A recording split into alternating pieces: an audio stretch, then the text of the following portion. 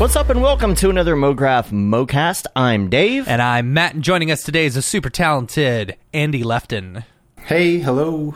And MoGraph is a supplement to our site, MoGraph.com, which is a motion graphics tutorial site with tutorials, plugins, podcasts, and other MoGraph stuff. And on the show, we talk about everything ranging from motion graphics to Cinema 4D, After Effects, plugins, render engines, doing business, doing taxes, being a contractor, or working for the man. You can email us, info@mograph.com. Let us know what you think about the show. Questions, comments, concerns, queries, grievances, show topic ideas, artist suggestions. We're on Facebook, Twitter, Instagram, YouTube, TikTok, and mograph.com. Hit us up there. Let us know what you want to hear about. Something noob, something advanced. It doesn't matter. We will talk about all the things MoGraph. And this week, there's a lot going on. First of all, we're going to start out by saying, holy crap, Camp MoGraph. Wow, y'all, seriously. So, I don't know. Insane. Dave, you should pull up the video that Amy took, you know? Yeah, it's on my phone. I don't know. Let me see. I could probably put it in the Skype chat. But man, it's crazy. Never mind. Don't worry about it. So my wife took video of us as, like, you know, the noon time dropped for when tickets went on sale, and I started freaking out. I'm like, oh no, I messed something up, because I've been going back to the site like every single day, being really worried that I was going to mess something up. Something wasn't set up and right, so, like, or whatever. all of a sudden it's like, everything's saying sold out. I'm like, oh no, what did I mess up? Nope. And we're all on Skype, Yeah. by the way. We're like on Skype with Mark, and everybody's in the room with us in every room, and everybody's just like waiting to see the ticket sales, and you're just like, oh my gosh, the site's broken. Yeah, it's not working. We're like, oh no, and I couldn't get anything to load to look at it, and it's like, it just turned out that everyone was interested in getting tickets to Camp MoGraph, and we sold it out in less than a minute. So huge love to everyone who bought a ticket. For those Speechless. who weren't able to, you know, we've got a wait list for people, and it's going to be amazing.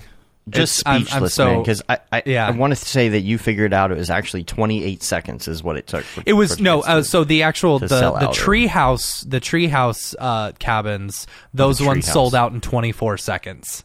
Gosh. It was 24 seconds from the moment that I saw, it's on sale, to when it's like, hey, everything's saying sold out.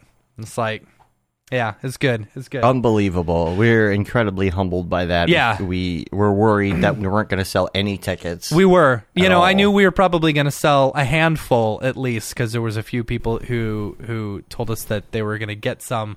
But man, it was like, you have no idea how much this helps us kind of like get this back on the road. Yeah, really. And also not have to worry about that part of it. You know, right? Because that's like, always the biggest. Because last year, or the last one, it was like, okay, we didn't sell out. We didn't quite break even. You know, we had to cover some of the costs ourselves, so we were kind of worried that was going to happen again this year, you know, especially with COVID and things up in the air and stuff like that. And it was almost even. We basically broke even. Yeah, we basically broke even, you know, but this year it's like, okay, so now that we know we've got a little bit extra money that we can spend on, like, cool new swag, and, like, maybe upgrade the t-shirts a bit, and, like, get some payment cool for the next camp. Payment for the next camp. Absolutely. You know, here, can we address this real quick? Here's the thing. Yeah, we've got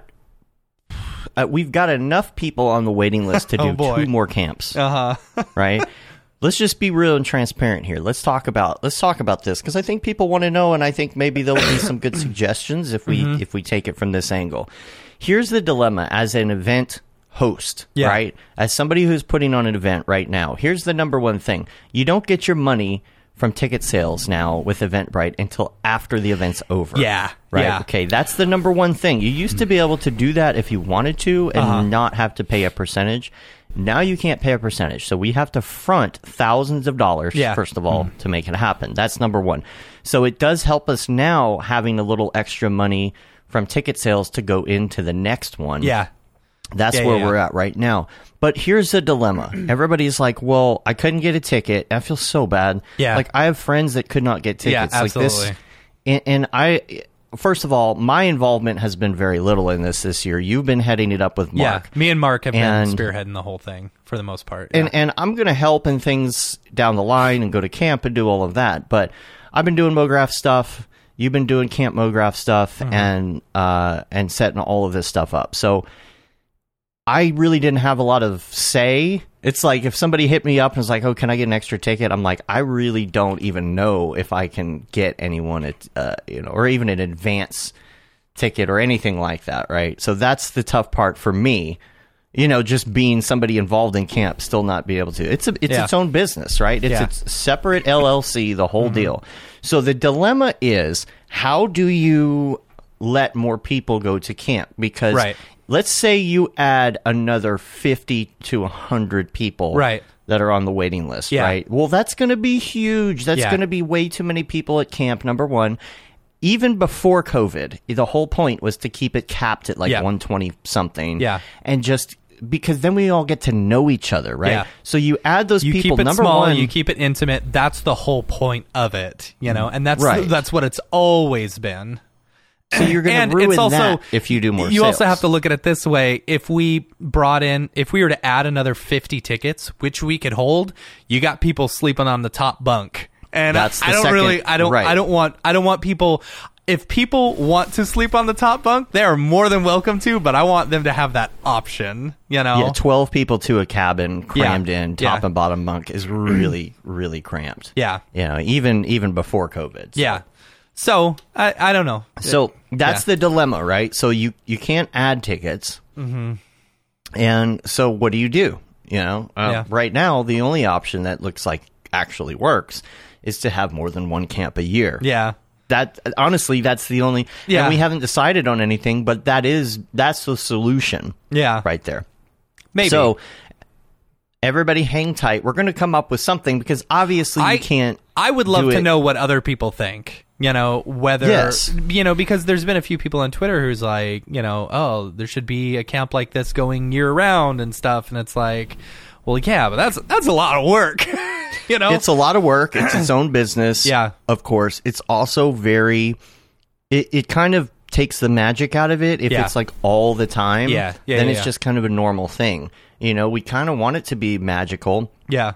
We don't want it to be as exclusive as it is. We want to be able to let more people in. So, the solution would be more than one camp, So, really, that's what it is. And everyone's like, well, you should raise ticket prices at least. It's like, okay, well, the whole point was to make something affordable. Yeah.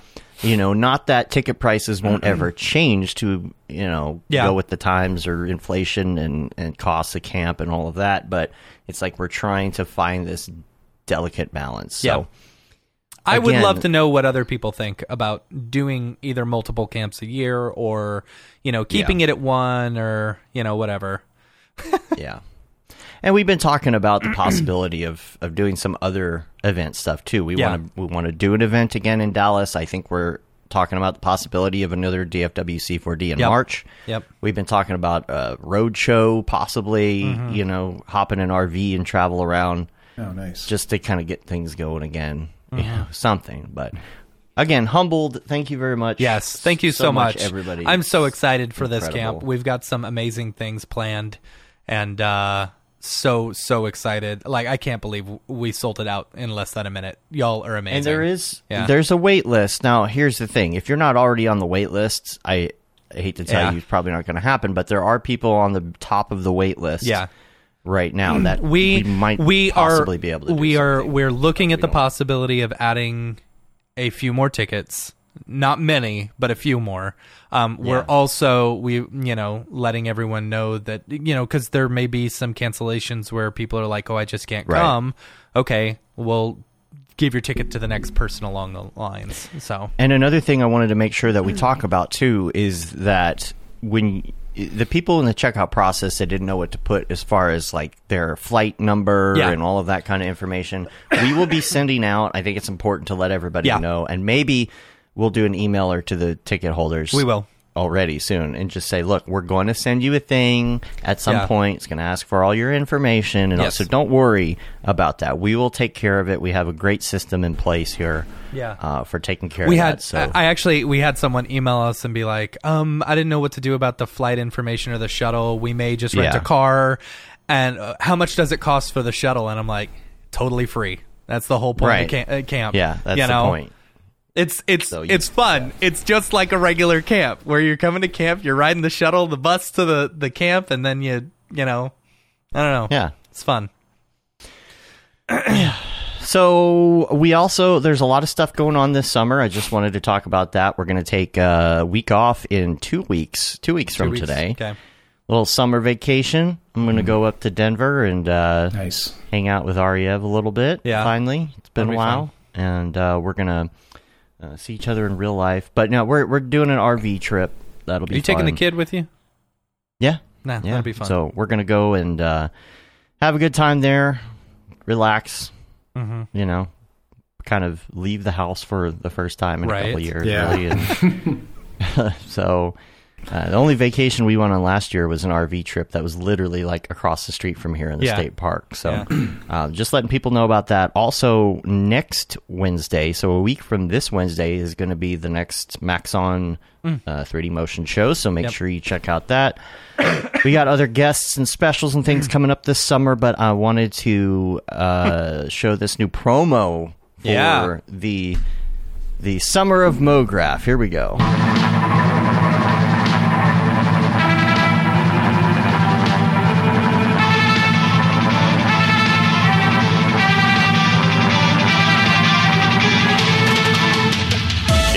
Summer of MoGraph at MoGraph.com, featuring your favorite artists. Check MoGraph.com/live for schedule. Be there. I love the 80s vibe. It's so good. Yeah, so I was paying homage to the ABC Sunday Night Movie. I did all the original score from that from scratch, by the way. Oh, that's awesome. All the symphony and the whole entire deal from scratch. So I'll probably post some behind the scenes on that actually on our TikTok. So I wanted to let everybody know that the TikTok, I've been doing some quick tips on there. You're going to see some more quick tips and things coming, some of Dorpy's adventures on the side. It's the only place you can see that stuff besides maybe Instagram stories. I kind of repost them to Instagram stories. Why not? You know? Right. So make sure you check that out. I got one coming up about navigation that I'm probably going to do tonight or tomorrow night. And I'll probably do some behind-the-scenes stuff on Ableton and the different things that went into that promo just for fun. So check us out on there and check out the Houdini course and the Creating the Unreal course. I wanted to give some update on courses because Brandon just finished recording his course last night. He did. So we're just full editing mode at this point. Yeah. That's exciting. And then Caitlin is very far through her course at this point, too. So we're just going into the next round, which is editing promos. There's still some stuff to do on it, but if you're looking forward to their courses, that's going to be the Unreal Ray Tracing course called RTX On. Yeah, we called it that. Yeah. You know, I looked into it. I was like, I don't know if there's any reason we can't call it that. Yeah.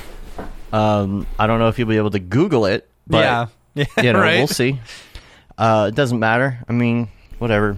So the class that Caitlin's doing is the Procreate course. We have not come up with a good name for it because the word Procreate can mean two things. Right. So it has not been easy to figure out what this thing is going to be called. So we're working on that, and I think that's all I got for the week wrap-up. We got a lot to do today, so I'm just going to keep moving here with Ravcock. What's your flavor? What's your flavor?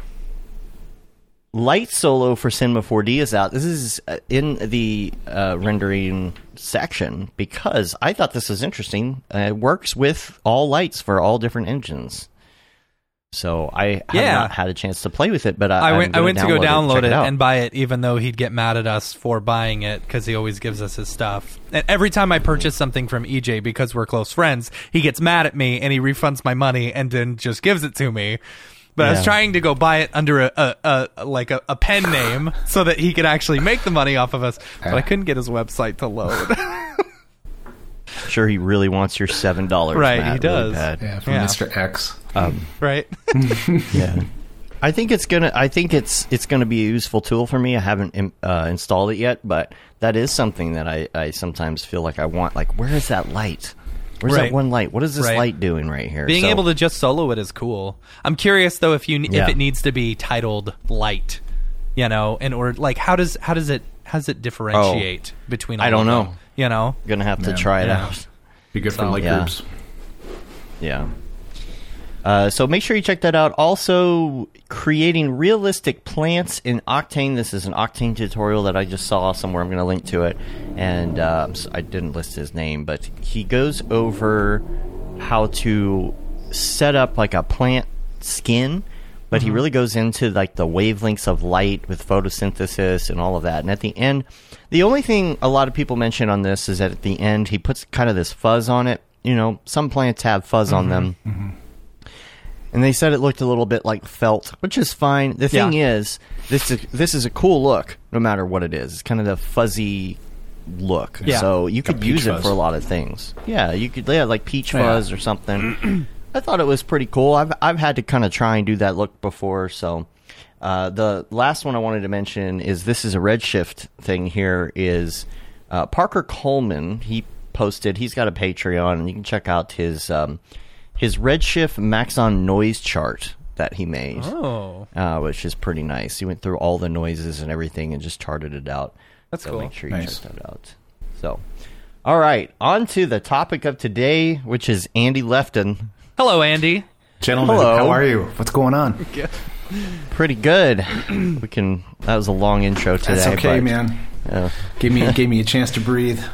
Yeah, let's let you get acclimated to being on the air here. Yeah, it's fun. I think we've met in person before, and have we? We've hung out on Skype quite a bit. Yeah, like for Maxon stuff, for the Maxon Roadshow and stuff like that. Yeah. I'm pretty sure that we hung out in real life at one or two of the shows at least. It's been so long since I've seen a real person in this industry. I can't remember. That I think I've forgotten what everyone looks like. Yeah, the last time I think I showed my face at a Maxon event was in 2015, SIGGRAPH. It's when I was giving the presentation on that short film I did, that Two Worlds, and I don't know, it was a handful of days. It was awesome. So maybe we crossed paths then. I don't know. Yeah, I was going to say, you kind of haven't been to a lot of them lately, and I think maybe our paths only crossed like at one point. Yeah, I need to get back on that. Just these last few years, man, have been super, super busy. So I need to make it a priority. Yeah, no complaints, but you throw a pandemic on top of it in isolation, right? You get a little stir crazy, but it's all good, man. Yeah. So I guess you have done quite a bit of stuff for Maxon and presenting and things, and you do quite a bit of other things as well, which we'll talk about here in a little bit. Okay, but let's kind of go back and start from the beginning, and let's talk about your early upbringing and Wait, do we want to go? How far back do we want to go? Like the dumpster diving early years, or like? Oh man. Well, Andy, I feel like we've had very similar backgrounds. Oh, dude, man, I'm telling you, man. Yeah. I'm sure we have. We could talk about that. Yeah, tell us about the beginnings. Tell us what really got you kind of moving in this direction. Let's see. Well, I'm going to throw this out there because it's going to sound cliche, but I swear to God, this is the honest truth, is that the element that got me to where I'm at today was when my dad took me to see Star Wars in 77. And I know everybody says that, but dude, I mean, obviously we know the impact that the film had on us. So anyway. You can tell how old they are because they either say Star Wars or they say Jurassic Park. Yeah, right. And that's kind of hard to hear these days. Yeah. You know, because it's like, okay, we're getting old. What do we do? But, so I mean, visually speaking, and like, it was such a catalyst for our imagination. Yeah. Being introduced to that when we were younger. So, I mean, that was, it was like, when I grow up, I want to do this. First it was, you see Star Wars, and then I was like, then you're like 12 years old, you want to be a NASCAR driver. But then it's like, well, your love is for the imagination, and so I was living in Colorado at the time, and this was probably, this was throughout the 90s. And so I wasn't really sure what I wanted to. I knew what I wanted to do, but like the academic side of the CG industry and the curriculums in school didn't really exist. Like there was only a handful of schools that you could go to be like, you know, you could definitely learn design, but there wasn't like a CG or 3D or production course. And so me being in Colorado, I kind of barreled through all my kind of my general classes, you know, in community college and things of that nature. And then things... And the 90s in Denver, Colorado, man, there must have been a lot of grunge going on at that point. Okay, yeah. And there was I mean, you want to go over to... You want to cross that threshold, yeah, it's like... But, you know, that was another reason why I left Colorado, too. So it wasn't to, like, pursue my goals career-wise. It was also music, you know, because, sure, grunge was a thing. Like... I mean, at the time I hated grunge, but like if you look at grunge itself, I mean, it single-handedly took down the hair metal industry. Yeah. You know, so that's kind of a cool thing. But but things stagnated in Colorado for me. You know, I mean, all my pals are there, you know, I still consider it my home, but just, you know, my life then, it just kind of stagnated. So I moved to Minnesota, where I am now in Minneapolis, and there was a school here, MCTC, that had like a production course. It was media production is what it was called, but it covered everything. So it was like 3D animation and video editing and audio production. It was the whole gamut over a matter of, you know, a handful of years. And so I signed up for that. And then going through that course, I realized that it was like, that's where I got my visual fix, was in the digital realm of working with animation. And so, man, it like sucked me in. Yeah. Yeah, and so that's kind of where it started. I don't know, just kind of, you know, you build your knowledge and you build your base for a while. I had my own business for 5 years with a old buddy of mine, and learned a lot of experience through that, and freelanced quite a bit, and brought me to where I am now. What programs were they teaching there? So when I first began, I started on, what was it? It was... Strata Studio Pro. Oh, Strata Studio Pro. It was, yes. God, I think I still have my files on a zip drive or something. But yeah, so I started on that, and then I mean, it was like, I mean, I always say this to people who are starting out that are, you know, are kind of overwhelmed by the CG industry. It's like, when I first started, and I mean literally the first day I walked into that media production course with 3D animation, dude, I couldn't even turn on a computer. I didn't know how. Yeah. I was not tech savvy. Again, it was like, you know, I'm a punk rock kid with like no experience in computers. And so I like had to look over to the dude left of me, and I'm like, hey man, you know, like, how do you turn this thing on? You know? Yeah. And he's like, this button here. And, you know, yeah, it built from there. And so when I got into Strata, it was the most buggiest thing. I didn't know anything about buggy software, but man, that thing was buggy, you know? And then, you know, that lasted for about a semester. Then the next semester, they segued over to Cinema 4D. Really? Oh, wow. Yeah, dude. And so I started on... What year? Then 99?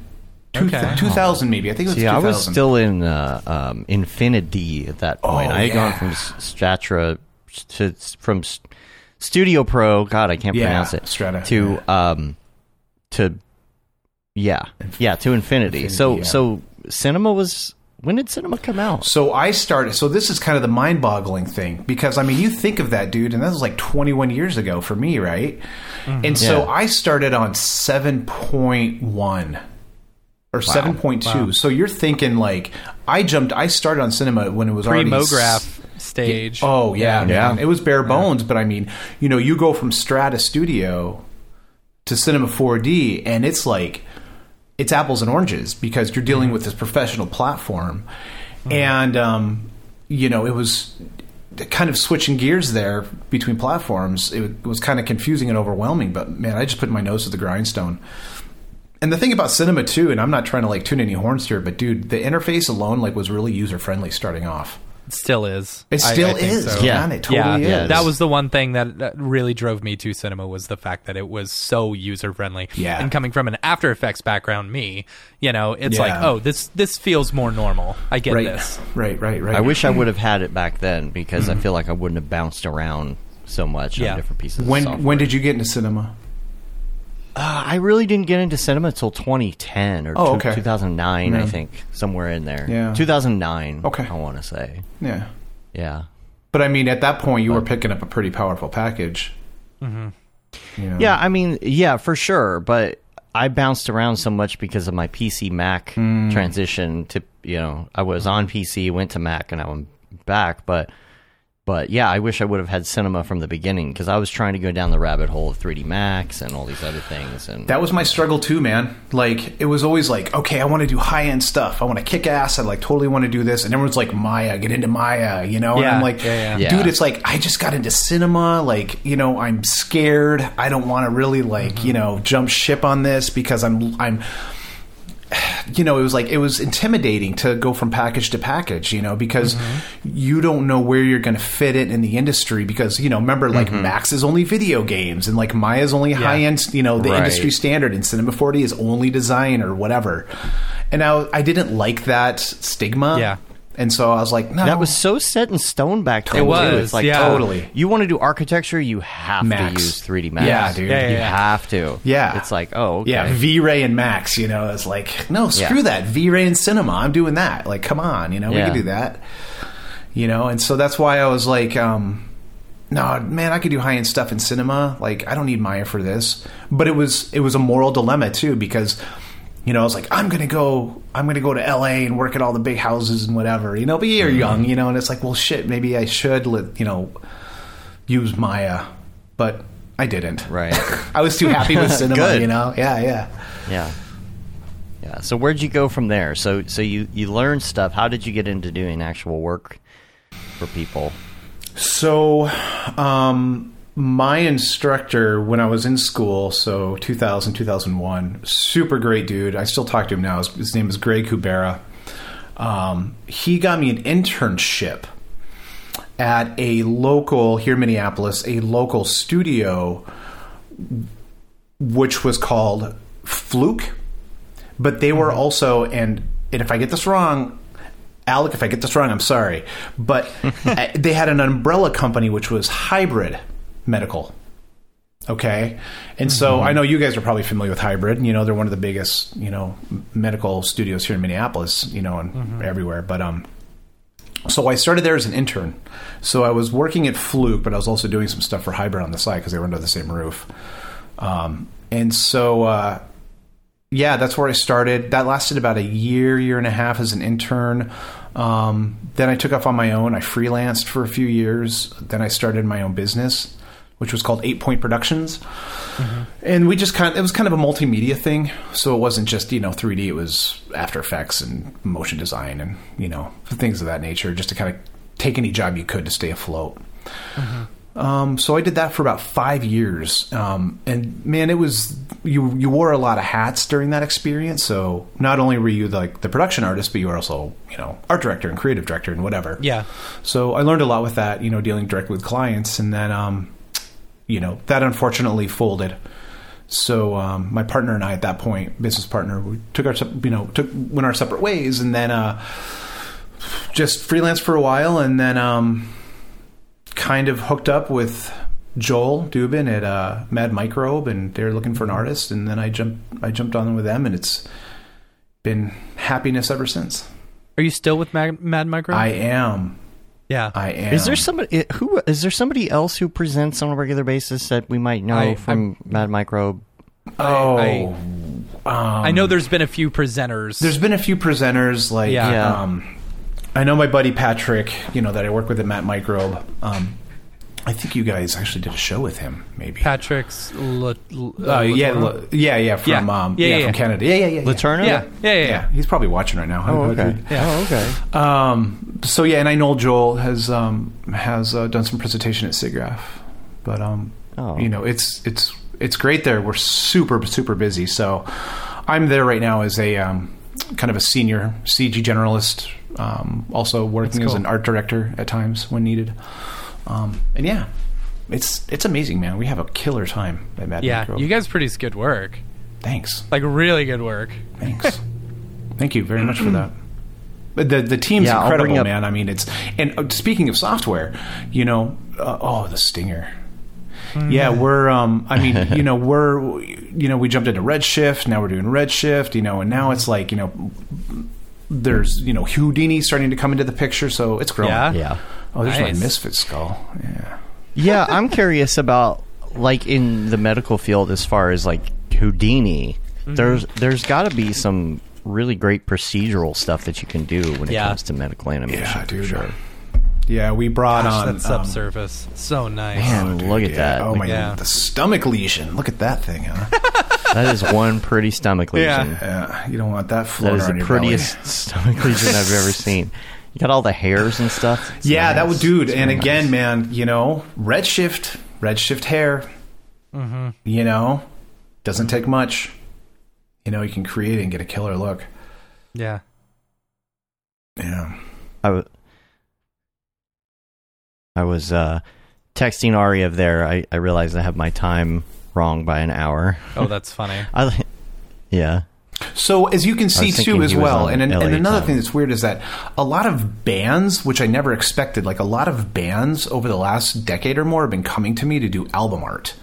That's cool. So yeah, so it's like some of the stuff that it's kind of a wide gamut. Yeah, like some Misfits, Sam Hain stuff. Like I don't know, it's crazy.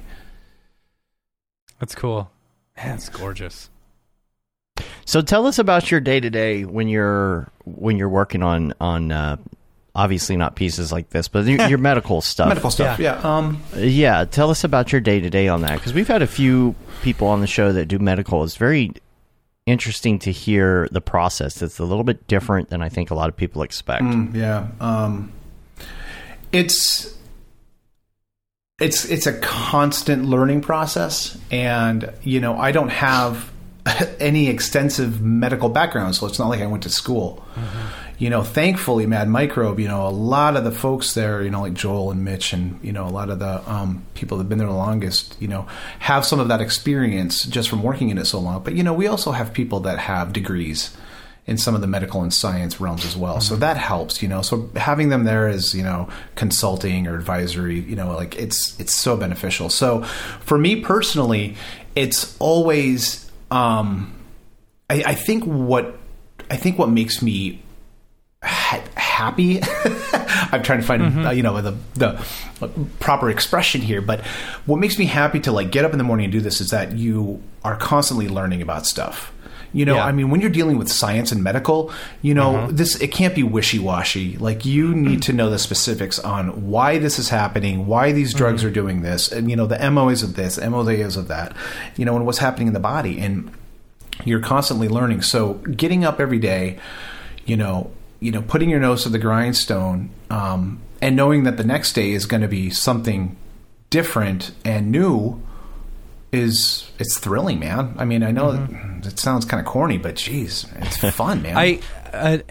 I've done a bunch of really stupid jobs over the years. And I feel like I've learned like a ton of useless information. Yeah. You know? Right. Do you Algebra. feel like, I mean, I'm not necessarily Not the medical useless stuff per is like se. useless, but like, you know, do you feel like you've learned so much about the medical profession just, you know, working there? I mean, okay. I mean, maybe to not that extent, but yes, maybe to some degree where it's like I feel confident in like if the client or we're sitting down and we're doing a daily and we're talking about a project that's coming up or a project that's ongoing and we talk about, you know, specific elements of the job. I feel confident that I know what everybody is talking about. But, you know, there's the other side where it's like I need to ask questions because I don't know why this drug is doing this to, you know, to this aspect of, of the science, you know. So, again, it goes back to saying you're constantly learning about this stuff. But the more you do it, the more everything makes sense, you know. And it's, your knowledge is constantly growing, and I live for that stuff, you know. And then working with a team, like this team of people are some of the best people I've ever worked with. How many people are there? Ooh, dude, that's actually a good question because things have been so crazy, like crazy good, that we're constantly looking for more artists. So right now, geez, guys, if you're watching, I might be wrong on this, but I want to say between 13 and 15. Okay. And when we That's started, a good team. That's a good size team. It is, man. But also like working remotely too. It's insane how well oiled the machine is. Mm-hmm. Because we also take the time to kind of do stuff like this, where we speak every day. We talk about what's going on with projects and who's doing what, just a daily, But at the end of the week we have call in. Yeah, but that's usually audio. But by the end of the week, we every Friday we meet face to face. Yeah. So we can have that personal, intimate time to do this and like really see how people are doing, and it works, man. It totally works. Yeah, totally. Yeah, the thing is, like Veronica Hayes was on the show a few weeks ago. She's amazing. And she does medical animation, and she's amazing. But she has a really extensive background, kind of in this field. Her degree is specifically in medical illustration. Yeah, she works with us. So yeah, and so my question was going to be on that, like without having like the medical background, did that take a while for you to really pick up speed and get going on that? Had to be because again, I didn't have a background. It's not like I went and got my bachelor or PhD in some medical field. So it's like you're you have to be willing to learn what these things are. Yeah. And it's, even sometimes it's as simple as like layman speak, where it's like, okay, so, for instance, you'll be talking with the client or you'll be talking with each other, and then you want to make sure everybody's on the same page. So you'll say, hey, okay, so then what you're saying is I want the blue thing to come down and then attach to the red thing. And then, so it's like sometimes you kind of put things in a generalized sense like that. But, it works, And how do you decide, like, I guess in my head, at least, there's two different types of medical animation. There's the stuff that's there to just teach something. Yeah. For example, like explainer ones. Yeah. Right? Like it's more like a diagram of something, and then there are the ones that are like super pretty, like extensive shot with depth of field and cilia on everything, and you know what I mean? Yeah, just like, and that's an interesting point too. And sorry to interrupt. Sure. But, that's the thing, too, is that there is a technical side and there's a creative side, and I came from the creative side. I still work in the creative side, but this is kind of the point where I'm starting to now move into the technical side of stuff, so you're kind of teaching the other side of the brain, a balance between stuff. So, it's a fine line, but again, this is what the team is made up of. We have the heavy creative and we have heavy technical, heavy science, and then we meet in the middle and it works. Yeah. I know when I think medical animation, Mad Microbe is the first company that I think of. Really? Yeah. I mean, I don't know that many, but it is specifically because Matt's like, it's also the only company that I know of. It's because I have seen so many, presentations from you guys and stuff like that. Yeah, sure. And every time you're talking to a C4D artist who does some sort of medical, animations and stuff, they're like, oh yeah, I worked over at Mad Microbe for a little bit. Yeah. Like, there was a time when the amount of kind of medical animation houses was very limited. Globally, it was very, very limited. And I remember that because I kind of, started there. But now it's like, there's more, it's friendly competition, but there's more competition and there's more houses. And at least from what I've experienced, I don't think it's like a cutthroat kind of thing. Like I said, I think everything is friendly and people work together, because we're all kind of striving for the same thing. But there's way more opportunity now in medical animation, Well, because Eric Small was on, we talked to Eric for a while actually about the possibility of doing a course. Yeah. Doing a medical animation course. Yeah, but when it came down to it, though, I think the problem was that we weren't sure about people's backgrounds and how much background they would have to have. I feel like coming from doing medical animation about the time you started and about the time you got into it, this is just the vibe that I get, is that because the animation for all of this was so new at the time and it was just kind of like, coming into existence, I feel like people like you who got in at the beginning didn't necessarily have to have as much medical background. Right. as people now? Because talking to some of these people now, it's like, oh, you want to get into medical animation right now? Okay, you might need to know a little bit more. Do you feel like now if someone was going to get into it, they would need to go to school, or is there still a possibility of getting your foot in the door somewhere without that? Yeah, it is a good question. And that does kind of serve me well too, because like I said, I didn't have that much medical experience, like it was just kind of the basic knowledge of stuff. But you're still asking a lot of questions, and it doesn't matter. There's two sides of the coin here. You can have all the experience in the world being a medical animator, but you're still going to ask questions. Yeah, right. But the other side of the coin is that if you get any of the science wrong, you're done. Because that is the number one thing about medical animation is the message. You don't get the message right, it doesn't matter how pretty it looks. It doesn't matter if you're flying through a cellular Death Star trench type of shot. Well, seriously, like it may look beautiful, but the science may be wrong in what's happening, and so it's good to have kind of maybe a basic knowledge, but you can also come in as kind of being an open book, because it's you're not officially the one directing your own shots. It's like you have people on the team to help direct you, so you have that element too. So no, you don't have to like have some wacky degree. So the question is like, so say for example, you've got, I don't know, like what type of person do y'all look to hire? Like, are you looking for looking for someone with a degree with a medical illustration background, or if someone's just a super badass, 3D animator, would you be more willing to hire them? You know what I'm saying? Yeah, I mean, the best of both worlds, but it's kind of like, it's like if you're a wicked badass, 3D animator and you know what you're doing, then again, it goes back to what I mentioned earlier. Like there are people, on the Mad Microbe team, that are going to be like, okay, you may not know what this disease consists of or what the drug interacts or how it interacts with this and that, but we'll show you. Yeah.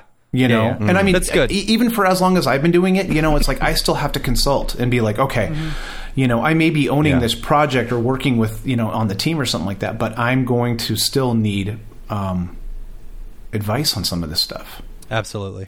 So I think if you're a badass artist, that's going to look pretty good. Yeah. That's cool. So what else do you work on? I saw a lot of stuff on your ArtStation, so obviously you're doing some other things. Saw some Substance Painter in there and things. What else do you work on? Do you do anything like shorts? Do you do side work? Yeah.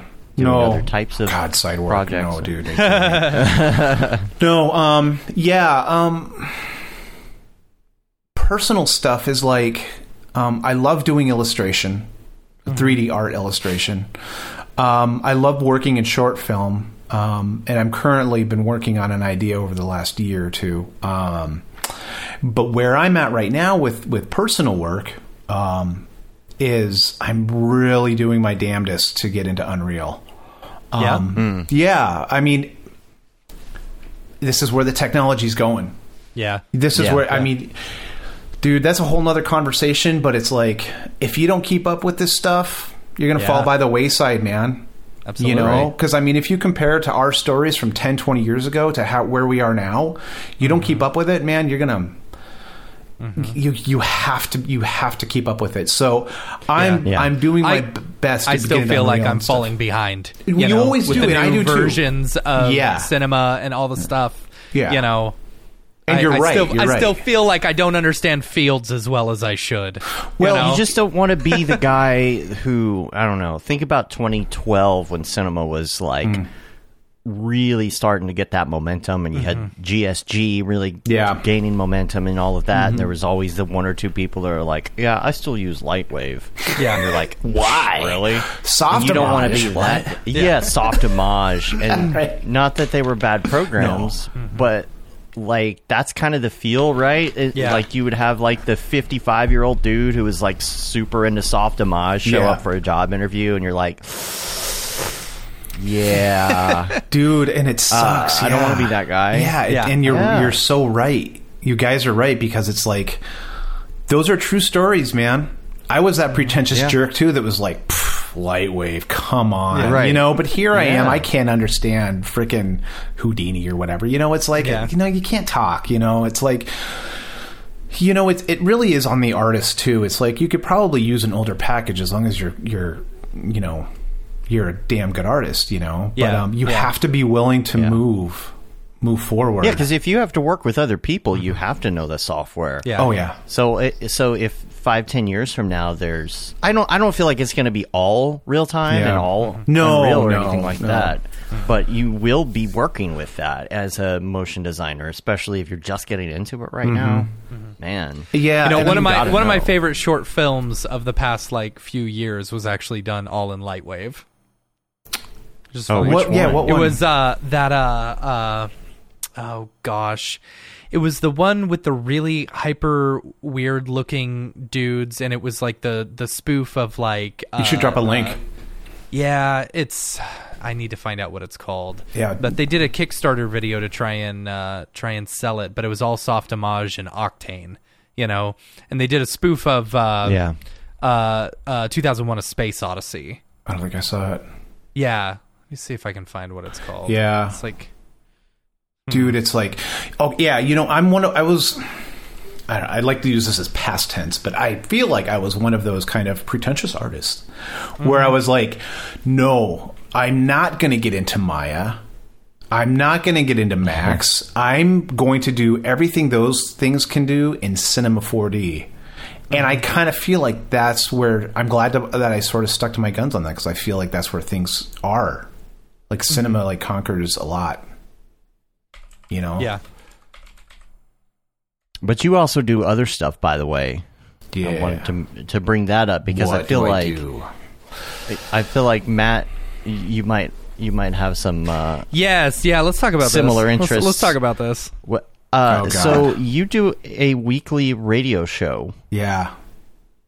It's Tell us about okay. that. So it's This is not Cinema 4D. no, it's not. It's not. I mean, okay. So my days are filled up with everything CG. You know, and it's like in my free time, everything's filled up with everything CG and music.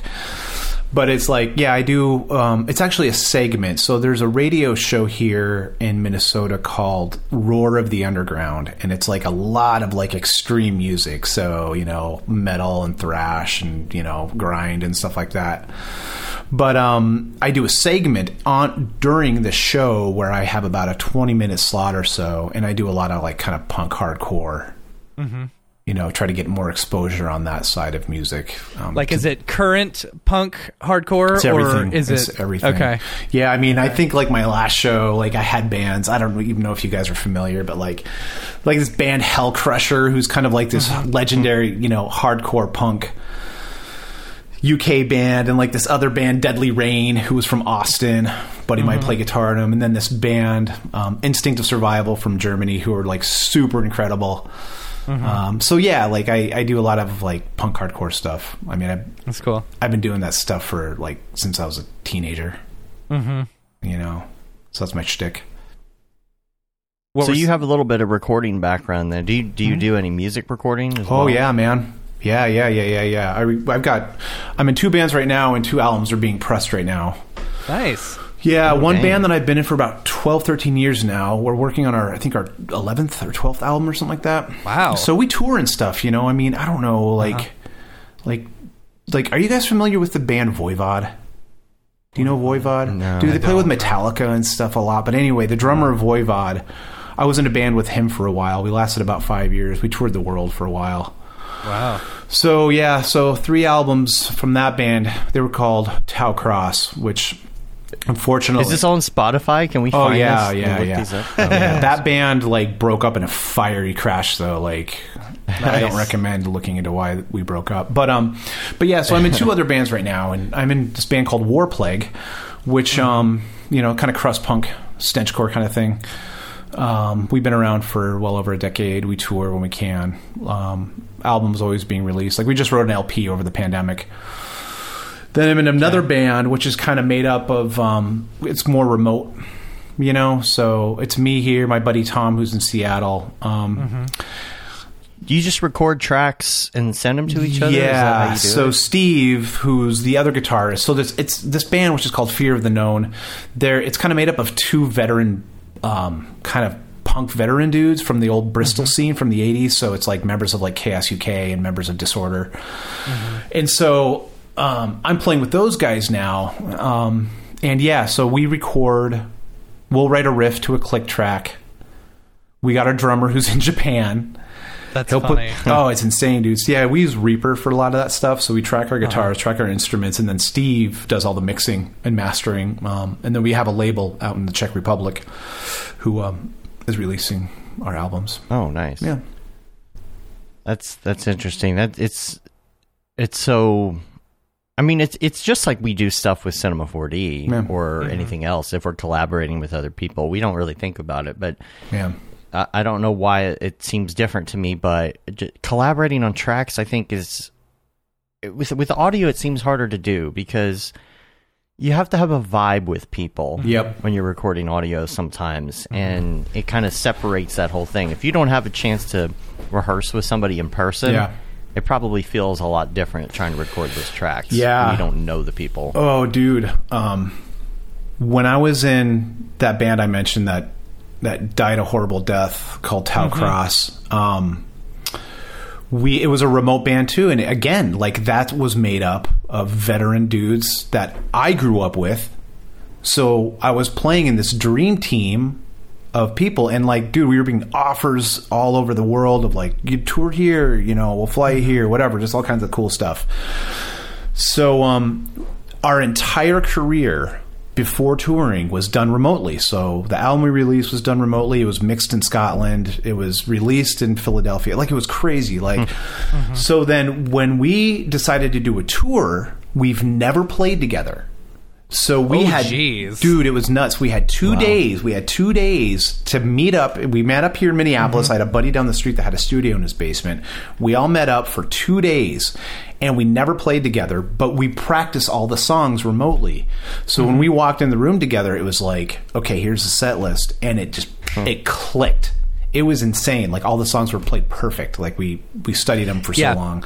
Me and awesome. I was in a Ramones cover band called The Cretans for a while. Send me a link. And so, it was basically, hey, we had a gig, and I was like, okay, so you learn all these songs. Yeah. And literally, they're not hard. We did. No, they're not. Not at all. Yeah. So the first time we played together was on stage. Really? And yeah. So me and the drummer had gotten together, a few times, and so we had just played, but we hadn't added the bassist in at any point, Okay. And so, she was just a badass. Like, she showed up, and it's like, oh, this feels fuller now. This feels right, Totally. And she knew all the background harmonies and everything. Really? It was like, oh, this is good. This is good. Yeah. So it worked out. Yeah. That's awesome, man. Yeah, I mean, it's Ramon stuff too. It's like, as long as you're tuned to standard E, I think everything's going to be okay. It's it's the same 3 chords, but you just reverse them every other song. But I love the Ramones, man. I grew up on them, man. It's part of my roots. Yeah, absolutely. That's that was awesome, the first real punk rock band that I got into. Yeah, and moved into like Screeching Weasel. And more of the, we played with them before. Oh yeah? Yeah. I know Ben. That's cool. Ben Weasel. He's good. He's a little out there, but he's a good dude. Yeah. Screeching. Sarah was asking in the chat. She got Warplague. What were the other 2 bands? Oh, okay. So interesting. I actually did art for one of our. This is the art I did for. It was a Warplague split EP with this band called War Wound from the UK. So it's Warplague with 2 forward slashes. Okay. This was a Japanese release, actually. What's the other 2? I was So just the other listening to it 2 in my bands- earpods. It sounds good. I like it. Yeah, it's just thrashy stuff.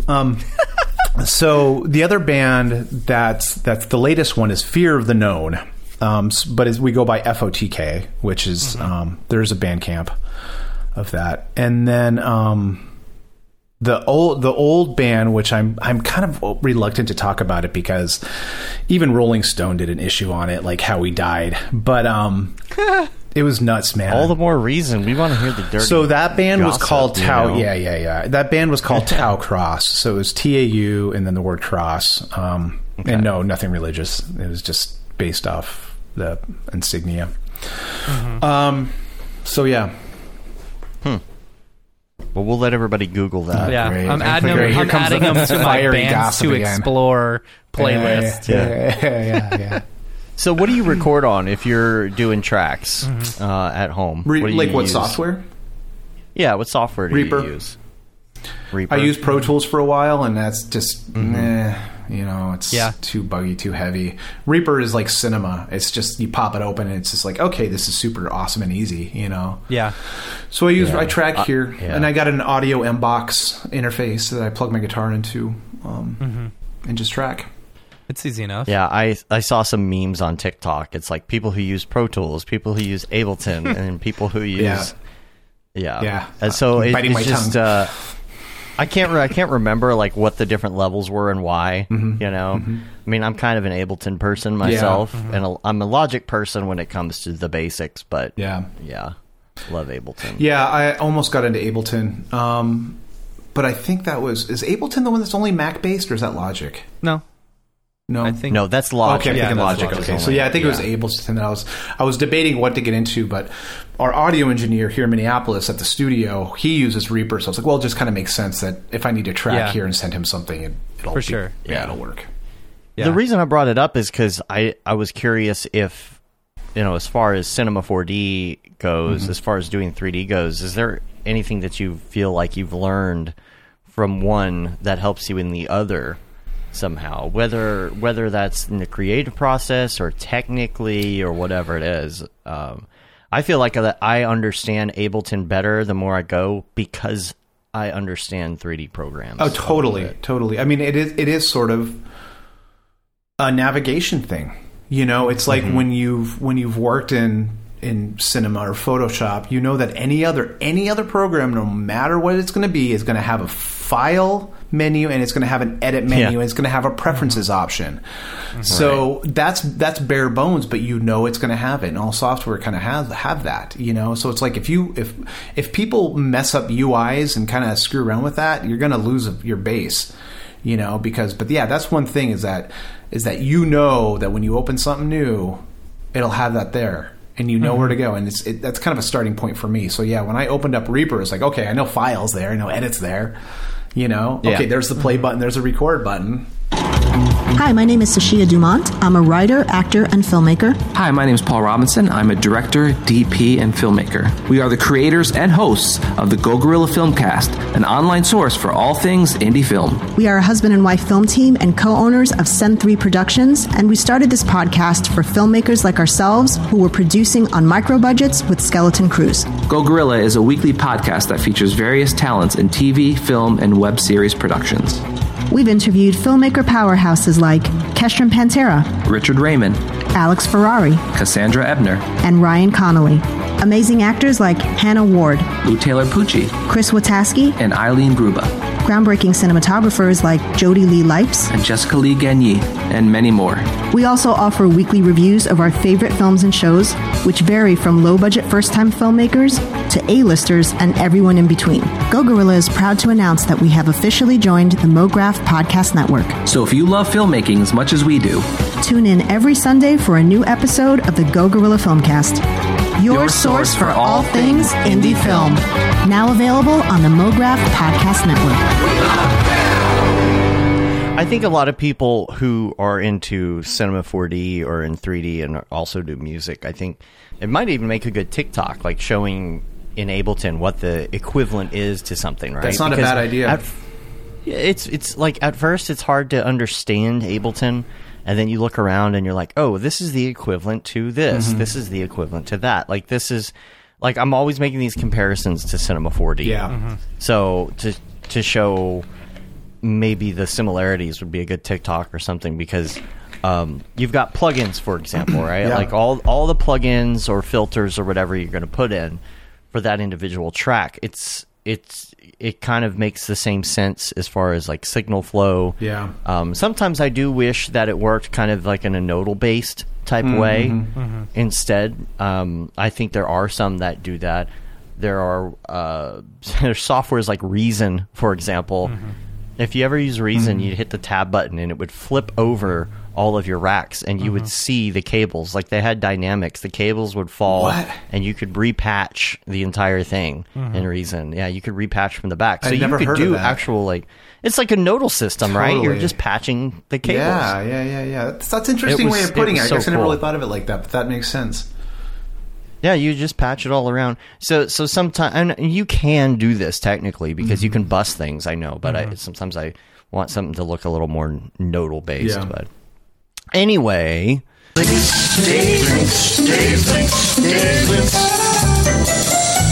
let's get back to some motion graphics stuff. Yeah.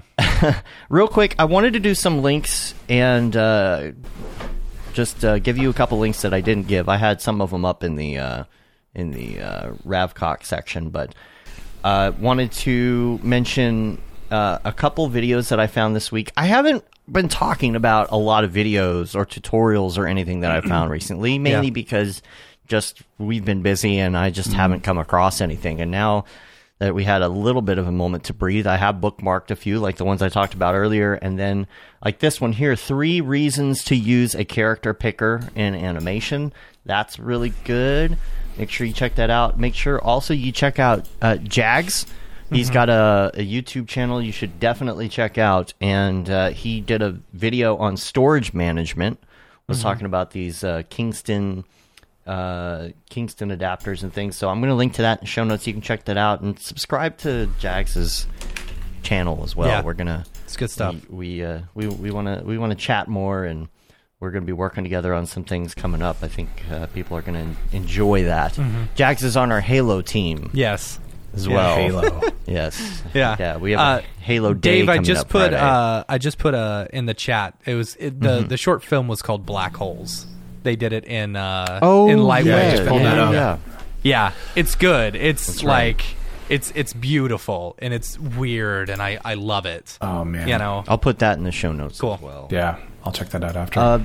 Let's see. Also, this is a really, really great short, kind of like with video animation mixed in. It's called Dynamo Dream. It says episode 1. I guess he's planning on making more. Oh, but it's yeah, I called saw that. Salad That was the Mug. Blender. Done in Blender. That was done in Blender. Dude. This is is it Ian Hubert? Yes. There's a video of Ian Hubert like on world building in Blender that you should definitely check out, and check out this Dynamo Dream because it's so much work. I'm like, so much dude, work. I had to like slow it down and like go through stuff like, like this dude did an amazing amount of work on this. Yeah. It's and the amount of like live camera action matching mixed and with it, right? Mixed, yeah, mixed. yeah. Okay. Yeah. I was gonna say it's because done really those people well. look very real. Yeah, I know. This That's guy the just first beat thing. I was like, MetaHuman. man. Yeah, Right. I know. I was like, MetaHuman's doing really good. Yeah. Yeah. Brandon Clements sent it to me actually. So yeah. I saw that. I think it was he's last been way week or into something. Blender. That's another thing too, man. It's like, gosh, should I get into Blender? Right. Yeah, Right. Yeah, I was complaining the other day because my program kept crashing. And I'm like, what's the point of me paying $1,000 a year for a program that crashes on me 8 times a day when I could just use Blender and expect the same thing? Right. You know? Yeah, but Yeah. that's the problem is you would expect the same thing. Yeah. I mean, you can't Yeah. call tech support. Yep. 99% of the time when my program crashes, I was doing something absolutely ridiculous. I do Unless have it's to say Adobe's that. stuff, then it just I learned crashes to because you hit recognize. play. I have gotten know, to the point now where yeah. every time it crashes, That's my true. After Effects crashes, and it says, "Tell us what you were doing beforehand." I say, "Oh, sorry, my bad. I hit play. I know I shouldn't have done that." You know, Yeah. I hit they're the play getting all button. this Oops. like sassy back talk from me, where it's like, "Oh, it's totally my fault. I was doing something that I Yeah. shouldn't Well, have that's been the doing." I opened the thing. It just program. I screws- apologize. Right. Yeah. Yeah, that's how it feels. But when I screw something up in Cinema, it's either because 90% of the time it's something I was doing in Octane, right? Yeah. So it was me doing like something I shouldn't have done, going forward a frame when motion blur and a bunch of things are going. Yeah. Or maybe I'm working on something in Cinema and I end up setting a setting where it shouldn't be, right? Oh, I typed in 0.01 into a field. Yeah, instead of- Ooh. Yeah. Yeah. Yeah. I would like to say if they could come up with something where I could... It's supposedly you hit the escape key and it cancels, but if you could do that and have a button that said, for the love of God, stop doing what you're doing right now, that's probably my biggest gripe, but I feel like, usually it's something that I'm doing wrong. The way Houdini works, you hit escape a couple of times and it's like, okay, I'll stop. I'll stop, and it's like that is good stuff right there. I want that everywhere. Yeah, the escape key should work. Right? First time, bink, it's done. Yeah, so, everything crashes. That's the problem. Mm-hmm. Everything crashes. I don't have a program that doesn't crash anywhere. Yeah. Like, name a program that never crashes ever. That never crashes ever. Reaper. What's a program that has never even my Notes app has crashed before. Like, everything has crashed. Yeah. So it's just about, like, knowing either, A, you've got a program that, is working on fixing crashes, or B, knowing what is going to cause a crash. Like, if I just type something into Notes and it crashes, I know that's just because something happened. If I'm doing something in After Effects and it crashes, that's just because it's After Effects. Right. If I'm doing something in Cinema, there's usually a reason. Oh, you had 42,000 clones of something without instances. Like, your IPR is still running in the background. Yeah. Right. There's always something you're doing, or you're trying to do something that's way too complicated for what you're there's always a reason for me. And I'm like, okay, I learned my lesson. Yeah. But not that Cinema never crashes, but for no reason. I'm just saying, like, most of the time I feel like it's my fault, especially when I'm in Octane, because Octane is like, is it operator error, or is that a software thing? Yeah. I've had these really weird crashes lately, and it's probably because I'm on an older version. I'm on an outdated version of Cinema as well, because we've had some color issues and stuff like that on this project, and so now I'm finally getting back to upgrading. But there's this really weird issue on the initial release of R23 that only I deal with on this one computer. It doesn't do it on my other computer, but when I go into the 4 view, and I move something in Z space from the top, it will always crash. It will always crash, especially splines. Like, if I move splines over another spline, it crashes on me every time. It's interesting. Yeah. But it doesn't do it on my other computer. Did you send that to Maxon? Were you like, hey, this I'm not going to worry about it. I mean, it's an outdated version. I'm sure if I updated my version. See, and that's the thing. It's after like this week, the amount of times that I want to complain about something where it's like, well, have you updated your software? Well, no, because I'm on an older version of, I'm stuck on this one for right now. Yeah. After next week, man, we're going to be upgrading everything. R24, the newest version of Octane. Let's do it. It's going to be good. Get it going. It's going to be good. Yeah. And we got to move our plugins over there again. Yeah. I never even got Forrester on R23, let alone. Funny. Yeah. That's funny. That's a great plugin. Yeah. One more I wanted to bring up real quick, and this is not motion graphics related, but it might help you if you're making a video for something. This is called Playphrase, and it's playphrase.me. Okay. And all you do is you type in a phrase, and it shows you a ton of movie clips with that phrase in it. Oh, yeah. I saw it the other day. It was on a TikTok, like and it was, things to do your board or whatever, right? Yeah, but it was overwhelmed, and you couldn't access it because the TikTok pushed it over the edge.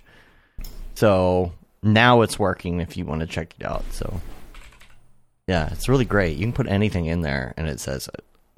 I'd bring it up on the show, but I'll probably get like dinged with 1,000 copyright bills, So no, they don't have "damn it, dude." All right. Put MoGraph. What do you get with MoGraph?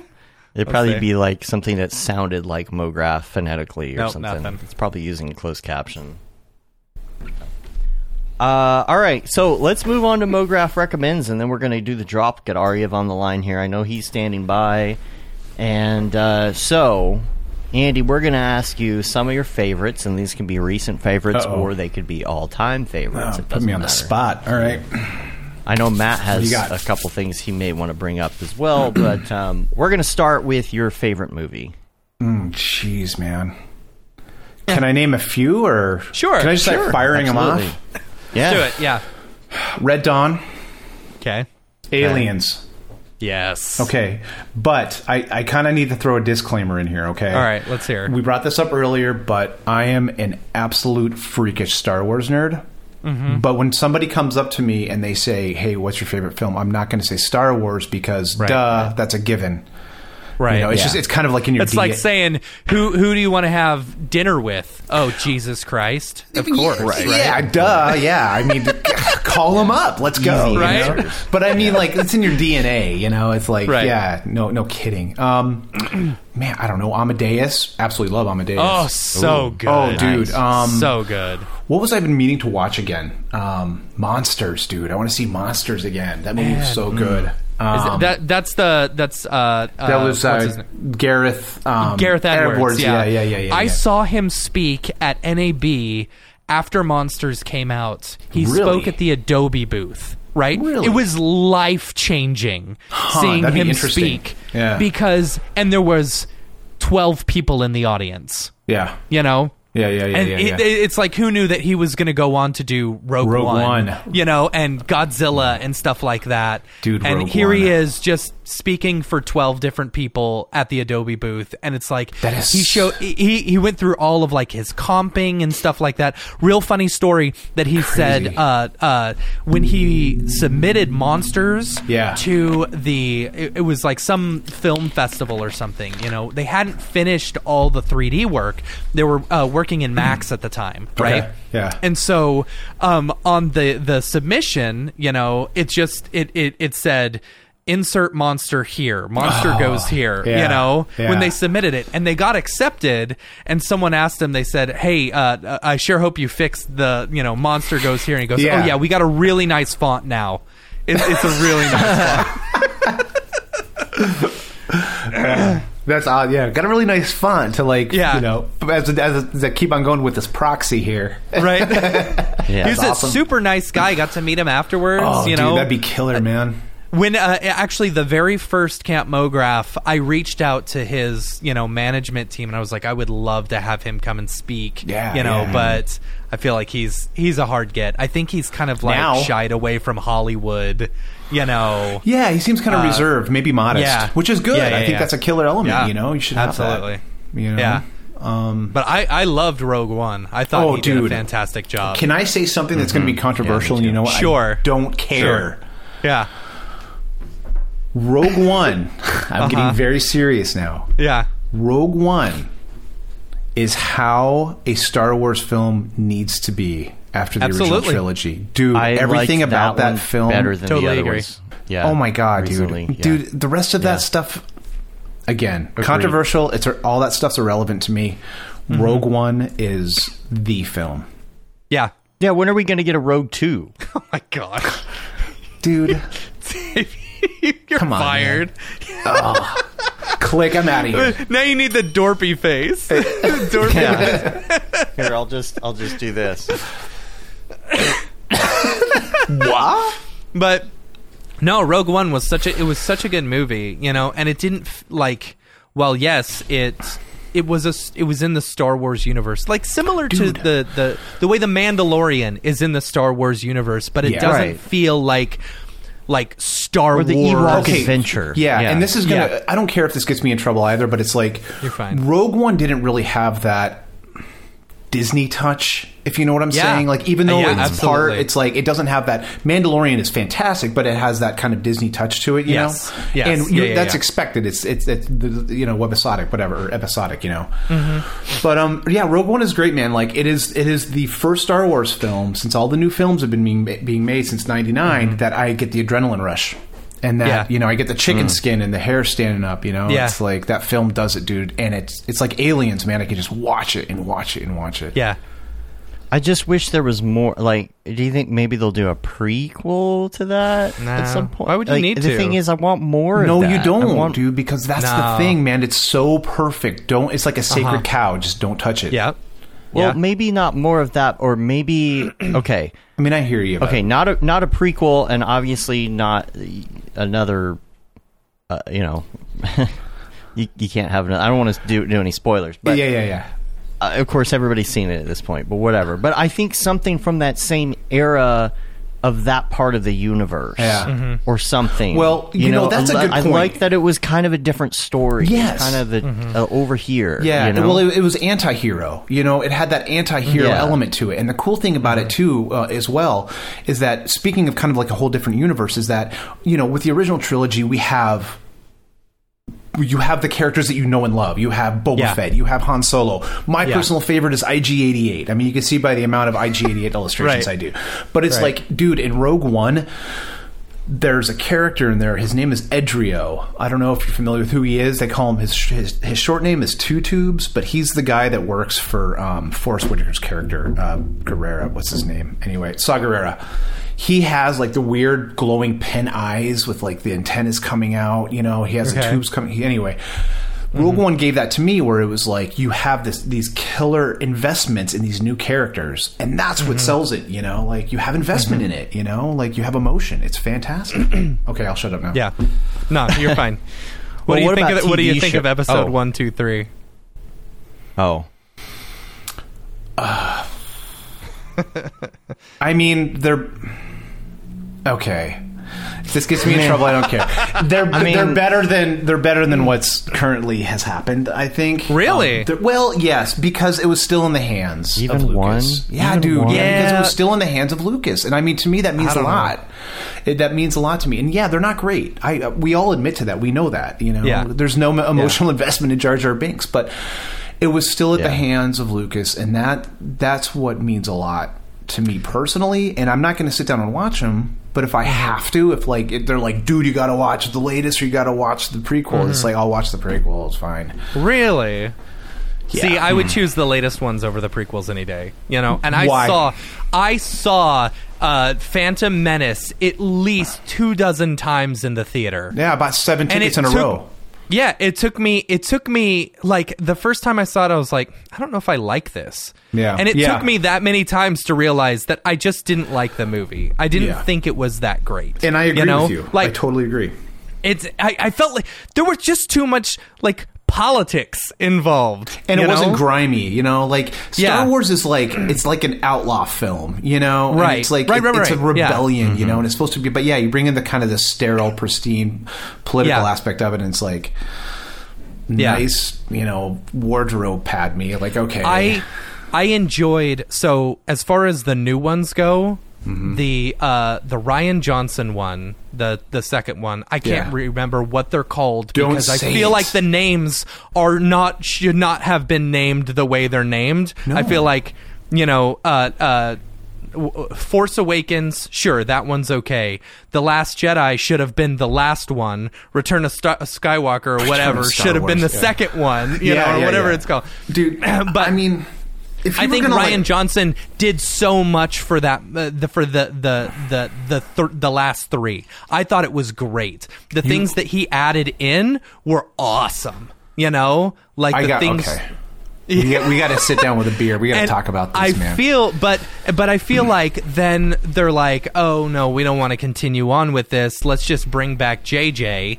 And then, have him do his thing. JJ does his thing. He makes it good. Because, let's be honest, JJ's a good director. He, makes a good film, Okay, so but he does. He does. I mean, of course, I would love to have his job, but it's like, there's also a formula to it that we're also used to, that there's nothing original or new to it. Whereas you can have something like Gareth Edwards do Rogue One, and everybody's freaking happy.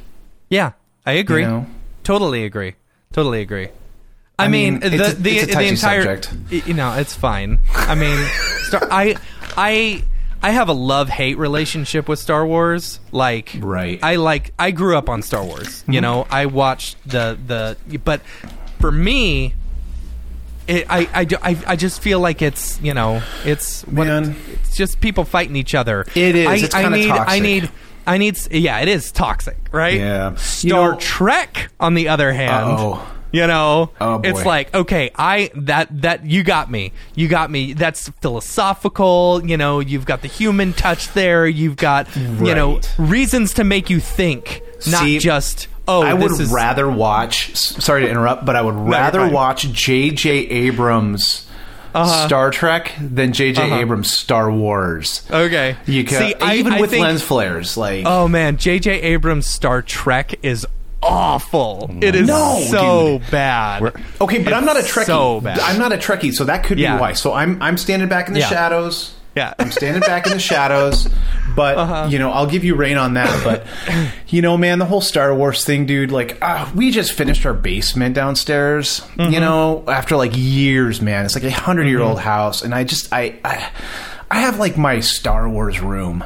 And I have 30 plus years of collection. And glass cases and all this garbage, and it's like it's my little sanctuary. But it's like. After like all this latest stuff that's happened with the new generation and the new films and things of that nature, I just kind of like feel deflated. Yeah, I get it. A little bit, I get it. Mm-hmm. Yeah, I still haven't seen the Han Solo movie. Like, it's not bad, but you have to walk into it like it's obviously its own separate adventure film. Right, of course. Yeah. It's like, I don't know. I'm still kind of pissed that they did the Kessel Run thing, but it's like, come on. Oh, they did? That's sorry. Funny. Oops. No, it's all right. I mean, I assumed they would, Yeah. I mean, watch you take all the things that make Han Solo popular, and then you show the backstory behind it. I would assume it's like, even if like I'm sitting at home and I got like a downtime before I crash out or something, and like on cable is The Last Jedi, I'll skip over it and like watch the Brady Bunch or something. Like I can't stomach it, man. I thought. Like, the production value on it was fantastic. Well, yeah. I mean, it's ILM, dude. It's the greatest effects house on the planet in the universe. And it's like, the quality is going to be great, but the dialogue doesn't mean the dialogue is, or the acting is, or whatever. I don't know. I liked Kylo Ren. I thought he was a real good bad guy. I mean, no, he kind of was, but he was a sniveling little brat, He was, absolutely. But even totally. Dude, but that's part of being a, okay, so this... welcome to Star Wars Talk. Okay, I'm going to say, so Ariev has been standing by. Star Wars podcast. I told Ariev we would be 10 minutes, 25 minutes ago. Because we were in this segment, which is usually only 10 minutes. In movie, where's favorite movie, which is the first one. I need my blood pressure medication. All right, let's go through the other questions because he's literally standing by. Oh man, cracking my knuckles. All right, we're gonna pause this. You guys need your own podcast. No, we're gonna pause this, and then we're gonna go to the drop. After we go to the drop, after we come back from the drop, we're gonna continue this conversation. All right, I can feel my blood coming back. Right. All right. Well, let's quickly. Emphasis on quickly. Let's go through the other questions on the list real quick. You're going to hit music, and then you and I are going to talk for another 20 minutes. Yeah. All right. So, we talked about some music, I think, a little bit already. So let's just quickly. What are your favorite? What's your favorite music to listen to, both while you work and just in general? Oh man. Punk, it's like, I mean, seriously, like, it's like, I'm super into like obscure stuff. So it's like, if I know that there's like a crazy Japanese hardcore demo on YouTube from a band that just came out, I'm going to throw that up and play it on repeat, because it's like, it also goes to my radio show. Like, do I want to play this on my radio show, or do I want to invest in this band when they actually release vinyl or CD? So I'm always, that's kind of my thing, it's like finding obscure punk, hardcore, really good stuff. And I mean, it's not just that, like on occasion, I'll throw on some Tom Petty or Fleetwood Mac or something. Shh, don't tell my friends. But I mean, that's, you poser. Yeah, it's like it's adrenaline for me, man. It's and I love the history, and I love the underground, and I love the political nature of it. Like that's my thing. I'm political in the punk realm, so that's get what yourself I listen some to. Propagandhi. Oh, dude. I went to that show when they played Denver, the VFW, and the whole place it was like a riot. It was crazy. That's cool. Anyway, yeah. All right, what about TV show? Non-Star Wars related. Oh, click. No. Let's see. Probably, I mean, I don't have a lot of time to like really get invested in stuff. Like my lady and I will sit down for a couple hours and start something. But I think we just finished. So Netflix and stuff like that. I think we just finished Mayor of Easttown. with Kate Winslet. I've heard of it. Yes, really good. amazing. Yeah. That's HBO Max. I've seen HBO Max, parts of it. I hear it's amazing, Dude, that dude. is next on our list to watch. Watch it, dude. It was yeah. like she needs an award for that. Her acting was incredible. She's such a good actress. She is, man, and she's just kind of raw and primal in her role. Yeah. It's super rad. Yeah. Handmaid's Tale. Yeah. Let's see. One of my greatest shows of all time was Greatest American Hero. I still love that show. So yeah, I don't know. When I have time, it's just kind of streaming shows. I think The Killing I thought was really good. Kind of a crime drama. So yeah. What about podcasts? Do you listen to podcasts? You know, it's not like I have like a list of stuff I go through. You know, I'm really into what Alan McKay does. You know, because he does a lot of stuff in VFX. You know, and so he has a lot of really killer guests. So I listen to a lot of Alan McKay stuff. I actually took his VFX course, and that was all Max and Fume Effects based. But so I listened to a lot of stuff he does. On the music side, I listened to like there's this one called it's New York Hardcore Chronicles. This guy named Drew Stone, I believe. He's an old kind of hardcore music veteran. He kind of brings on guests that's kind of been around the scene for a long time. So I listened to that too as well. So. And Kevin in the chat, he's saying that Mayor of Easttown is pretty good, but Breaking Bad is the best show he's ever seen, Breaking except Bad was maybe good. The Wire. Yeah. Okay, so Yeah, that's he says funny. He'll never talk about He'll never stop talking about. Dude, Breaking Bad was killer. Like, I totally agree, and yeah, that definitely goes on my list. But you know what? I was even talking with my lady the other night. We've never seen The Wire, and we have to see The Wire. Everyone's telling us to see The Wire. Why have we not seen The Wire? So we're going to watch that here soon. From what I hear, I've been the same. it's awesome, Yeah. but you have to get through like the first 4 episodes, Right, You know, right. I watched episode before 1 it like 3 really times. starts Kicks getting off. good. Yeah. You know, yeah. Okay, good to like know. you've got to develop that base first. Character So, development, stuff like Yeah. that. Sure, makes sense. Okay. All right, now what about favorite plugin? Plug-in? Not render engine. Yeah. I mean, I don't know. X Particles? I mean, that's kind of a third, you know. Yeah. I mean... Yeah, but That's Well, good. you know, that's my answer. I mean, you know, it X-Particles is. I guess it my- is. I guess X Particles is just because when I was doing Alan McKay's VFX courses and I was kind of building effects and fume effects and thinking particles, excuse me, and Max and things of that nature, I mean, thinking particles is wicked, wicked, wicked deep. And you need to really have kind of one of those, like, brain of an engineer kind of technical...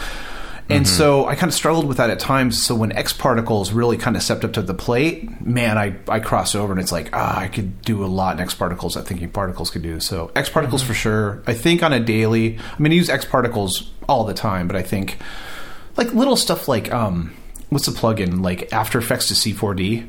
Or C4D to After Yeah. Effects, like that. You hit one button and it takes all your 3D data and shoots it over. Yeah. Yeah. Yeah, that was awesome. So off the top of my head, I think that's probably it. XP is And my what's your- favorite as well. Yeah.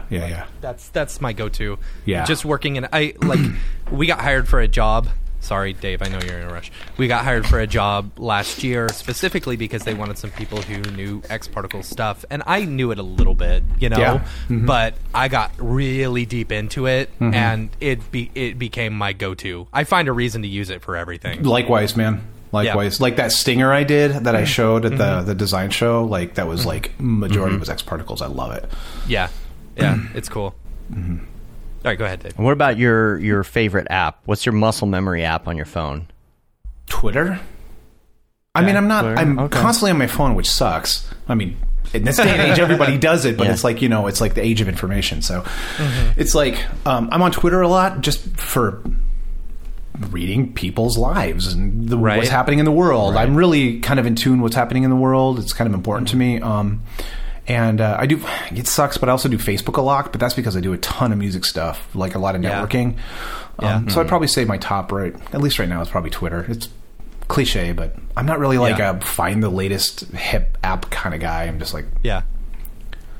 Yeah, see, I was going into Instagram all the time, Yeah. but now it's just TikTok. Anytime I have a minute to burn, I'm on TikTok. yeah, see, I've been kind of reluctant to get on TikTok because it kind of seems like a time sucker, or It am I will wrong on suck that? you in so bad. Yeah. Here's the I'll stay thing: away it for will now. suck you in, but it sucks you into like some good things. Well, dude, Yeah, the stuff I mean, I you see know, that it people is- post to just crack up, you know. It will suck you in Yeah, it's because great. it's entertaining. That's what I'll say. right. You know, but it's also educational as well, and it also kind of gets you off of the other platforms Yeah. like Facebook and things where it was just arguing about politics. Like it feels like it's.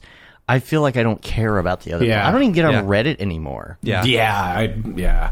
I mean, that's kind of like what the internet is supposed to be, right? Because I mean, prior to what is happening now in the world on the internet, it's like life was so much easier prior to the web, you know. So it's like if you can like find something on the web now that's like worth escaping and checking out, then you know I might check it out. But like, time is short these days, you know. It's like, Yeah. So I'm guessing you don't have time for video games, then. dude, no. Or do you? Okay, so I love video games. I wouldn't really consider myself a gamer, but I'm really good at first-person shooters, and like Battlefield is my thing. I'm playing Call of Duty. Join us now. for Halo Should get 5. on a Halo. We've been playing Come Halo on. 5. Okay, so Halo when 5. when I worked at Hybrid and Fluke, I used to play Halo all the time. But Oh, see, dude, I would Do you totally have try an it again. Xbox? I would try it again. Yeah, Halo 5's good. Do you have an Xbox? No, I Get- PC. Oh, then you got to wait for Halo Infinite. Wait for the next one. Yeah. Okay. It'll be cross-platform. Yeah, on, totally. Like playing Okay, together, okay. which kind of sucks because Remember that though. people Like with if that happens, mice- ping me and be like, "Dude, get it." And Yeah. I'll be like, "Okay, I'll get it."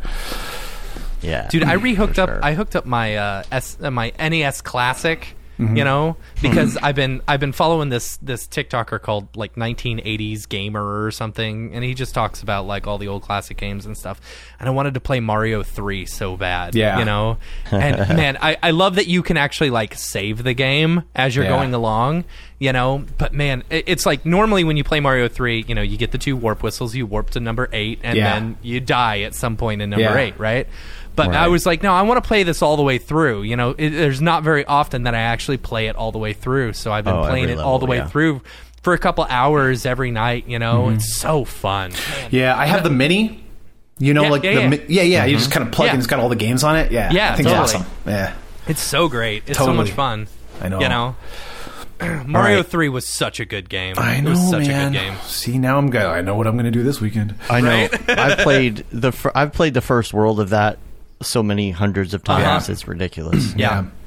It's funny. I All right. realized the other day that I haven't, like Mario 1, I don't think I've played, like, I've played level 1, level 1, 2, you know, level, 4, 1, Yeah. and then Right, level 'cause you 8, just and then keep on, warping. because Yeah. I always warp. I've never gone all the way Yeah. through the whole game. I used to skip school to play that. yeah. When my mom's at work, I used to go play for like, you know, like I'd pretend to go to school and then come home and play Mario 1. Yeah. Yeah. Good stuff. All right, here's the hardest question of them all, which is, what is your favorite life hack? And this can be something productive, or it could be something like Mitch Myers says, which is you turn the toaster on its side for some bomb-ass grilled cheese. Life hack. Do you have a thing that you do? If you're gonna go out and you're gonna drink, take a B12 before you go to bed. Okay. Before you go to bed. Can I add to that? Yes, Also take 2 Tylenol and down 1 bottle of water. yes, but be careful of your liver, Yes. because you don't want to Of you course. want to crap out your liver. So Of course. Not too much Tylenol. just be in that. safe. But Or your kidneys. Actually, I think- Tylenol would be kidneys. So the easiest thing to do is just to drink vodka waters, because then you're getting 50% water every time. see, now you're just making me you're thirsty. hydrating. For some vodka water. Yeah, or whatever. Right now, Yeah. we're in a heat wave right Yeah. now, man, and it's brutal. It is brutal hot. Yeah. So something cold. It's about to 69 get that degrees way in my here. office right now, so I've got a Yeah. nice little hoodie Yeah, on. I've got a Yeah. mini Feeling split good. system here, but you go outside and your skin bursts into flames. Yeah. Is this the fucking mic? This is exactly what I should be doing. What's up, and welcome to this week's episode of The Drop, your weekly source for all things NFT and crypto art, as well as upcoming drops by notable people in the MoGraph industry. I'm Matt Milstead. Joining us, as always, Dave Koss, and joining us on this week's show, Andy Lefton, and Octane Jesus himself, Mr. David Ariev. What's up, everybody? David is joining us today because he has a drop on Nifty Gateway this week. Yeah. Tomorrow. Yeah. So you want to just go straight into like the drops in general, and we'll just kind of work through it that way? How do you want to do this? Sure, whatever. Do it. You know. They posted the schedule. It's a good list of people that they've got on Nifty Gateway this week. I really like a lot of the artists. I think there may be only like one or two non-MoGraph people, which is pretty cool. You know, first up today we've got Josh Brian Pierce. Brinkman. Too, right? Yeah, Josh Pierce is today. Yeah. Brian Brinkman. Let's see. Yeah. Oh, this one was so cool. Yeah. So I thought this was neat. So basically, they've created like this animations and stuff that look like moving neon. So if you go all the way down, you can see, hover over one of them or click on one of them, Dave. Yeah, I love this. I think it's so like, creative. Like, it's one of the coolest so drops that I've seen, right? Yeah. It's like mixing real life and 3D animation. So cool. I love it. Super, super cool. And then let's see. Next up, we got 6 and 5. 6 and 5. Yep, they're a big like these, ArcViz studio, or I don't know if they're studio or just like a couple people, but yeah, they've done a bunch of drops. It's really really clean and nice. Really really These are really clean. Yeah, that's right. nice.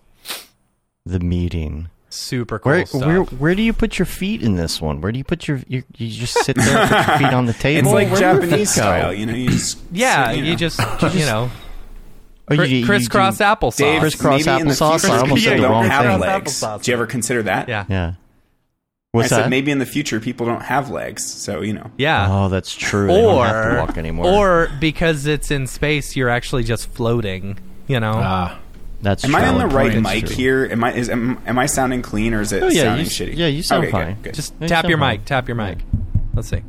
Tap tap. Yeah. Tap. That worked. I heard it. Okay. You're good. Okay. Dave All right. heard it. Yeah, keep going. Next You're up, good. we've got Josh Pierce. Josh Pierce has done a ton of really good. It is just super talented artist. Yeah, Josh is amazing.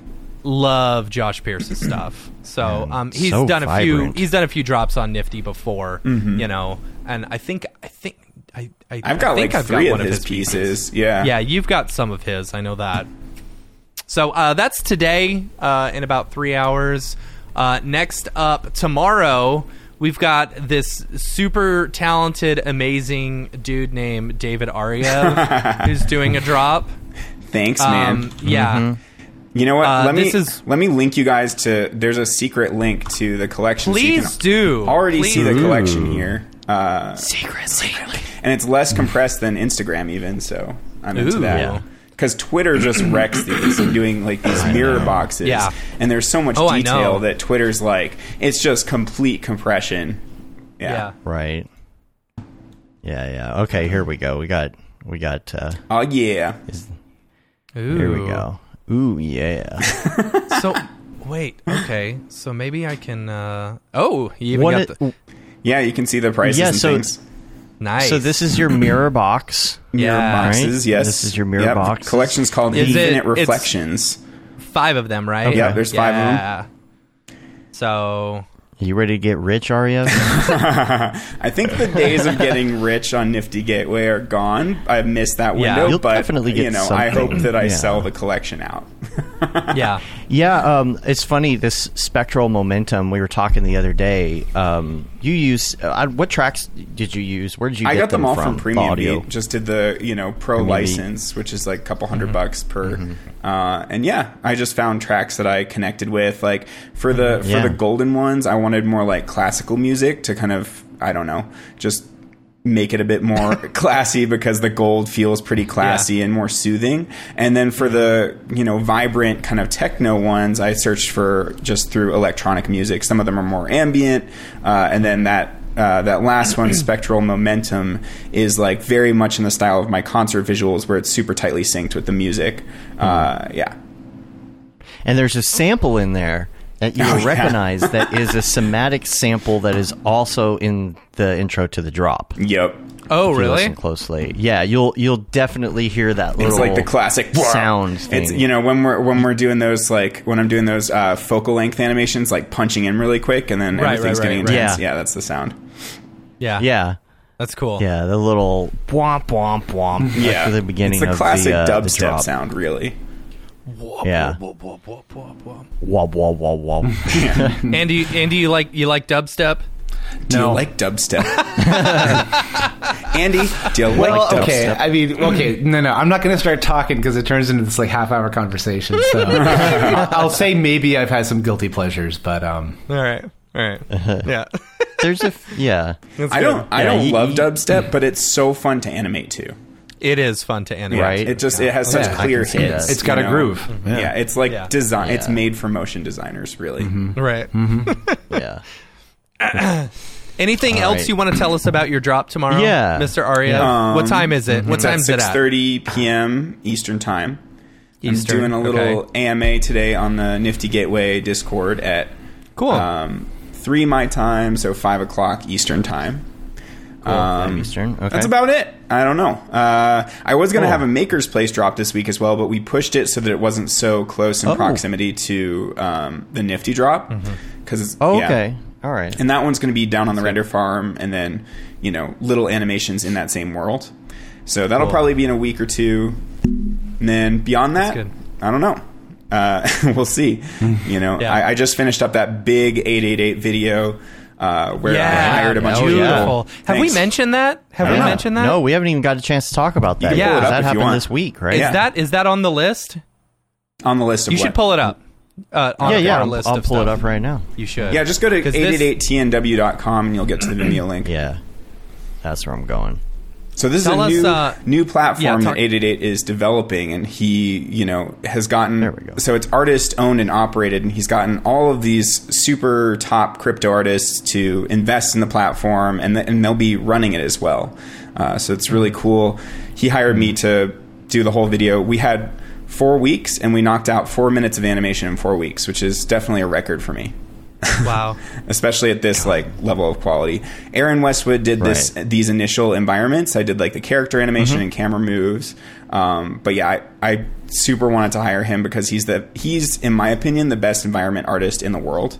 At least for this more realistic style. Josh Pierce is amazing for kind of the more stylistic and colorful renders. But yeah, Aaron is just, his stuff looks like reality. Though we did shift it a little bit more surreal for this, obviously, because this video is magical. It's not intended to look, realistic. Chelsea did the character design in Daz. Jan helped with the rigging on the wings. And then one of my students, Rob Hales, he's my star student. He's the only person that finished LCR and began on the short film. So it's a great litmus test for who I want to work with, weirdly. So he was my mini-me on this project, and he knocked out, this shot you're seeing right now is one of his shots that I tweaked and kind of enhanced a bit, but he got the bones of it going. So without him, this project would not have happened in the time that it did. That's super cool. Yep. And then just space. But I was gonna say space. The colorful space. It's more the Guardians of the Galaxy style, or the Katy Perry stuff. Sure. Yeah. For sure. But then the character animation added a lot of complexity to it and a lot of extra time. And then another one of my students, Marcus Matosian, actually did that spinning animation, the bones of that.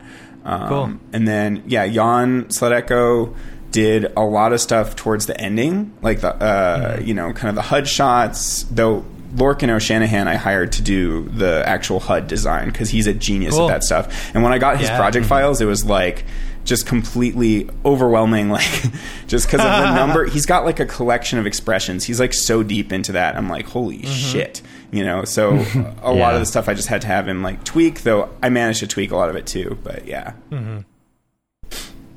So pretty. And the track on this too, since I don't have the audio going. So it's based off of Blau's most popular track, Tokyo, which is what I was editing to. And then towards the end of the project, we couldn't use that actual track because he only owns 20% of it. So he, got his studio guy to basically rework the track and change the key so that we could use it. So it's basically been reworked. And then my buddy Abel Okugawa did the sound design, and his wife Rahima added new vocals to the track. Cool. I cannot believe, like, right now the animation is still going. It's still going. Yeah. Like, See, I there's all the HUD cannot stuff. believe how long this animation is. Yeah, it was pretty crazy. And how long did it take? 4 weeks. Wow. 4 weeks. Yeah. That's a Yeah. minute How a long's- week. How long Yep. is That the is I don't have a insane. thing on here. Yeah, what's the total runtime on this again? Just like 4 minutes and 5 seconds, maybe. I can't remember exactly. Man. But yeah.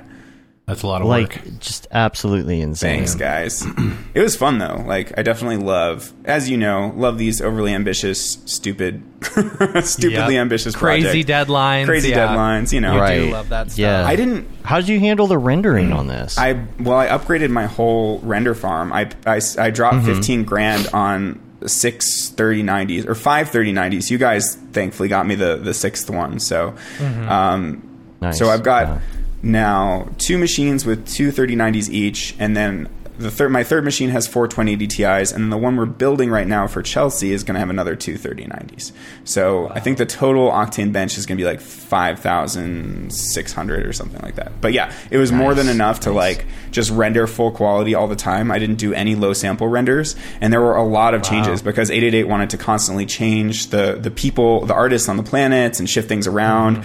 So, you know, at first, like when he first contacted me, he was like, okay, let's do something cool. You've got 4 days. I'm like, 4 days. yeah. And then it Good extended Lord. to 2 weeks, and then it extended past then. And I was done like within 4 weeks, but then there were like an additional 4 or 5 days where they were like still tweaking the website.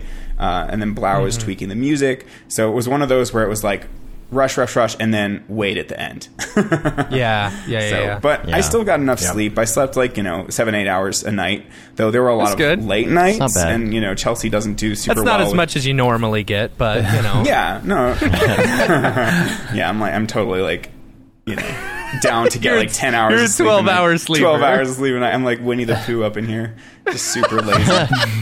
Yeah. That's funny. But yeah, good times. That's cool, man. Great work. Thanks. It's killer. Yeah. Yeah. And I think in That's, July I'm going to be doing some Zed visuals, and then potentially we'll mint a few of the pieces, as well, because that's like my new favorite thing. It's like, all right, I'll take on client work if we can double dip and then release it as an NFT as well. Right. Yeah. It's a good idea. Why not? Yeah. But yeah, That's cool. That's what I got going on. Cool. Awesome. Nice. Well, Matt, you want to go over the other Yeah, ones here? congratulations on your nifty drop tomorrow. I hope you do really well. Thanks. I hope you Yeah. sell out in less than a minute, I hope so like too. we did with camp. We'll see. I would be Yeah, happy you to can just buy me a sell couple out beers at when all. I'm up there. Yeah. Yeah. Yeah. Yeah, if I sell out, beers are on me for sure at Camp Mocha. Yay! Yeah. All right, you can Beers pay at for the sand beers for the dunes. whole camp. Whole camp, yeah. Yeah. He's like, wait a minute. now. Wait a I did not minute. agree to that. Actually, last Wait year a we kind minute. of did that. Like EJ and I went and bought like Yeah, that's right. $300 worth Yeah. of beer. Yeah, and then had Yeah. our Nice. little beer tastings. That was fun. That was fun. Yeah. Man, I can't wait for this camp. It's going to be so much fun. I cannot It's wait. going to be so much Everyone's so like socially deprived right now. So. fun. I know. Yeah, I this is know. going to be the first big one.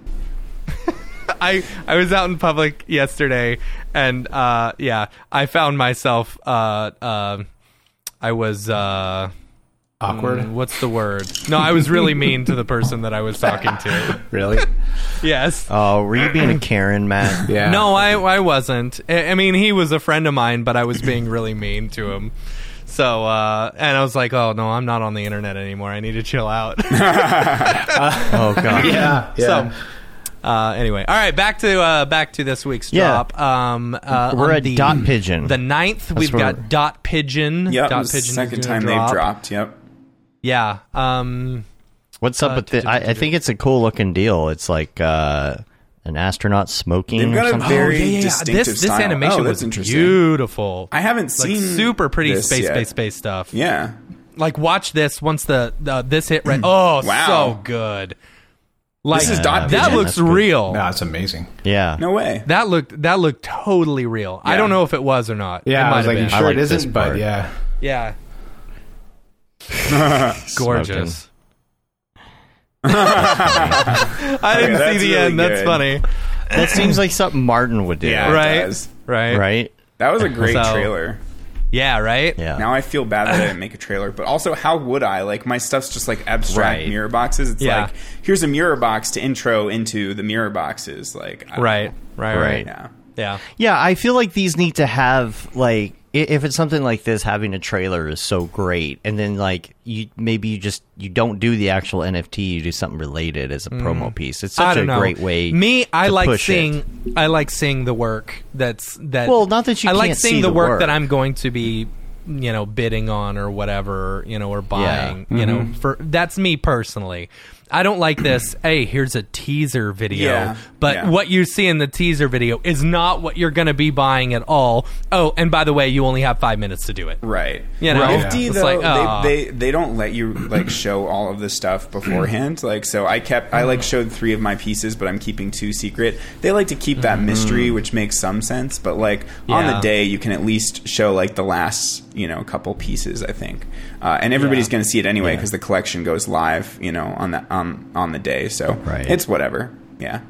But I agree with you. Like, I think it's nice to be able to just show each piece ahead of time, and like, I don't know that it like creates that much more hype to hide what the artwork actually is. You know what I'm saying? Yeah. That's just me, though. I agree. Also, maybe that's just a justification because I'm lazy and I don't want to make like an extra trailer on top of the artwork. Like, right. You just want to know kind of what you're getting into. That's the main thing.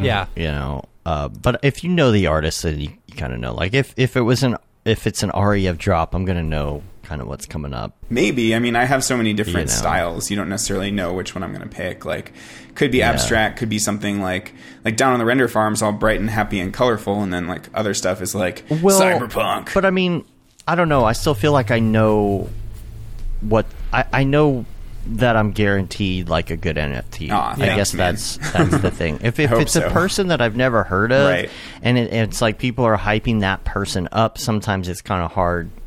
It's like, oh, we're going to get in on this drop. It's this artist, blah, blah, blah. They do these things. And it's like, oh, cool. I'm going to check them out. Maybe I would like to buy one because they seem like they're up-and-coming star and or already a star or something. Yeah. And then you get there and you're like, oh, well, I don't know what I'm going to buy because I can't see it. Right. Yeah. And I really don't know them well enough. Yeah. That's kind of the thing, I guess, if you don't know them well enough. But I don't know. Yeah. Anyway. Next up on the 10th. Stephen Bolte, I think is how you say the name. This one was super cool. Oh yeah. So I don't know the artist. Yeah, this is the second time they've dropped on Nifty as well. Yeah. Super cool stuff. I thought it was very pretty. I like the colors. Yeah. And the smoke looks great. Totes. It's interesting that some of these people are dropping twice, and then you got some people that are like dying to. I know. Yeah. Once you're in the Nifty family, they tend to like reuse the same artist a lot, and right. Yeah. All right. Who else? Next up is Pie Slices. I don't know this. And one. Has Pie Slices been on before? I because don't there was think some so. mention Not to of my knowledge. Infinite Places 2. Oh, so I was like, maybe.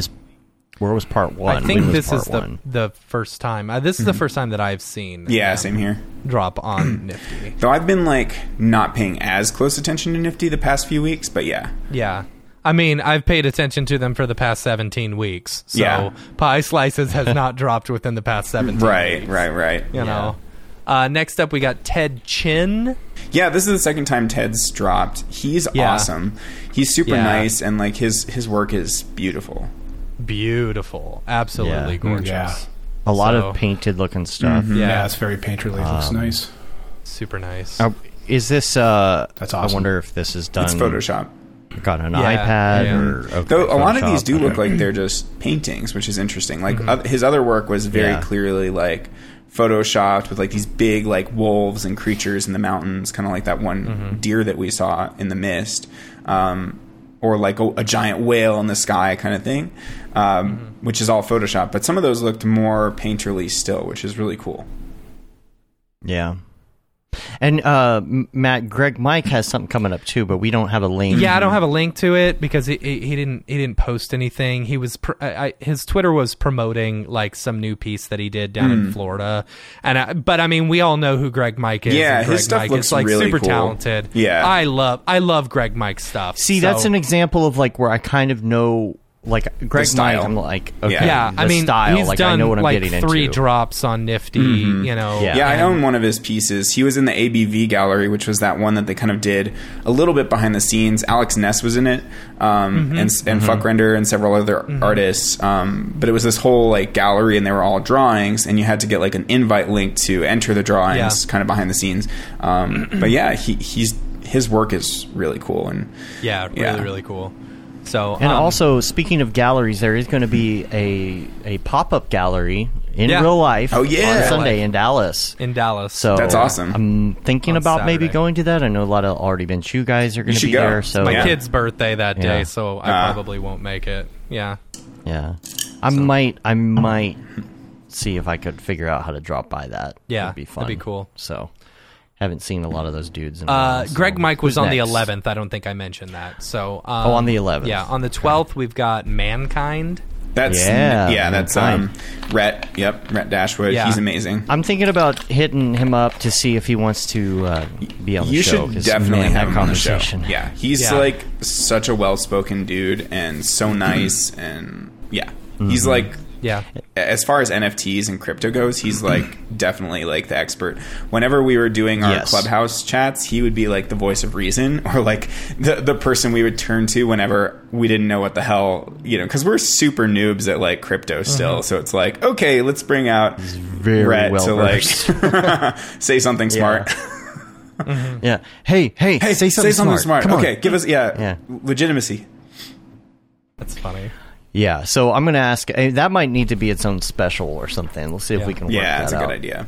Yeah. Moving over to next? Maker's Place. On the 10th, we've got Lumi with Digital Mythology. It's funny. I've noticed like a big difference. So this one is another one of my pet peeves where it's like, oh, here's a teaser, but I'm never going to actually show you what it looks like. Oh, it almost It's gets like, in focus and doesn't. Oh, that's just rude. You know? Yeah, Gosh, so that's Maker's Place had me mildly make infuriating. a teaser as What? well. Maker's Place had me make a teaser as well for my, down on the render farm drop. But for that, I literally just use clips from the thing because it's like, I'm just going to show you what the artwork looks like, guys. Like, I don't like this. Yeah, I know. This is like the video that goes around every once in a while, the GIF of the truck from all those that different it's like angles that's about to try and hit the something. thing. Yeah.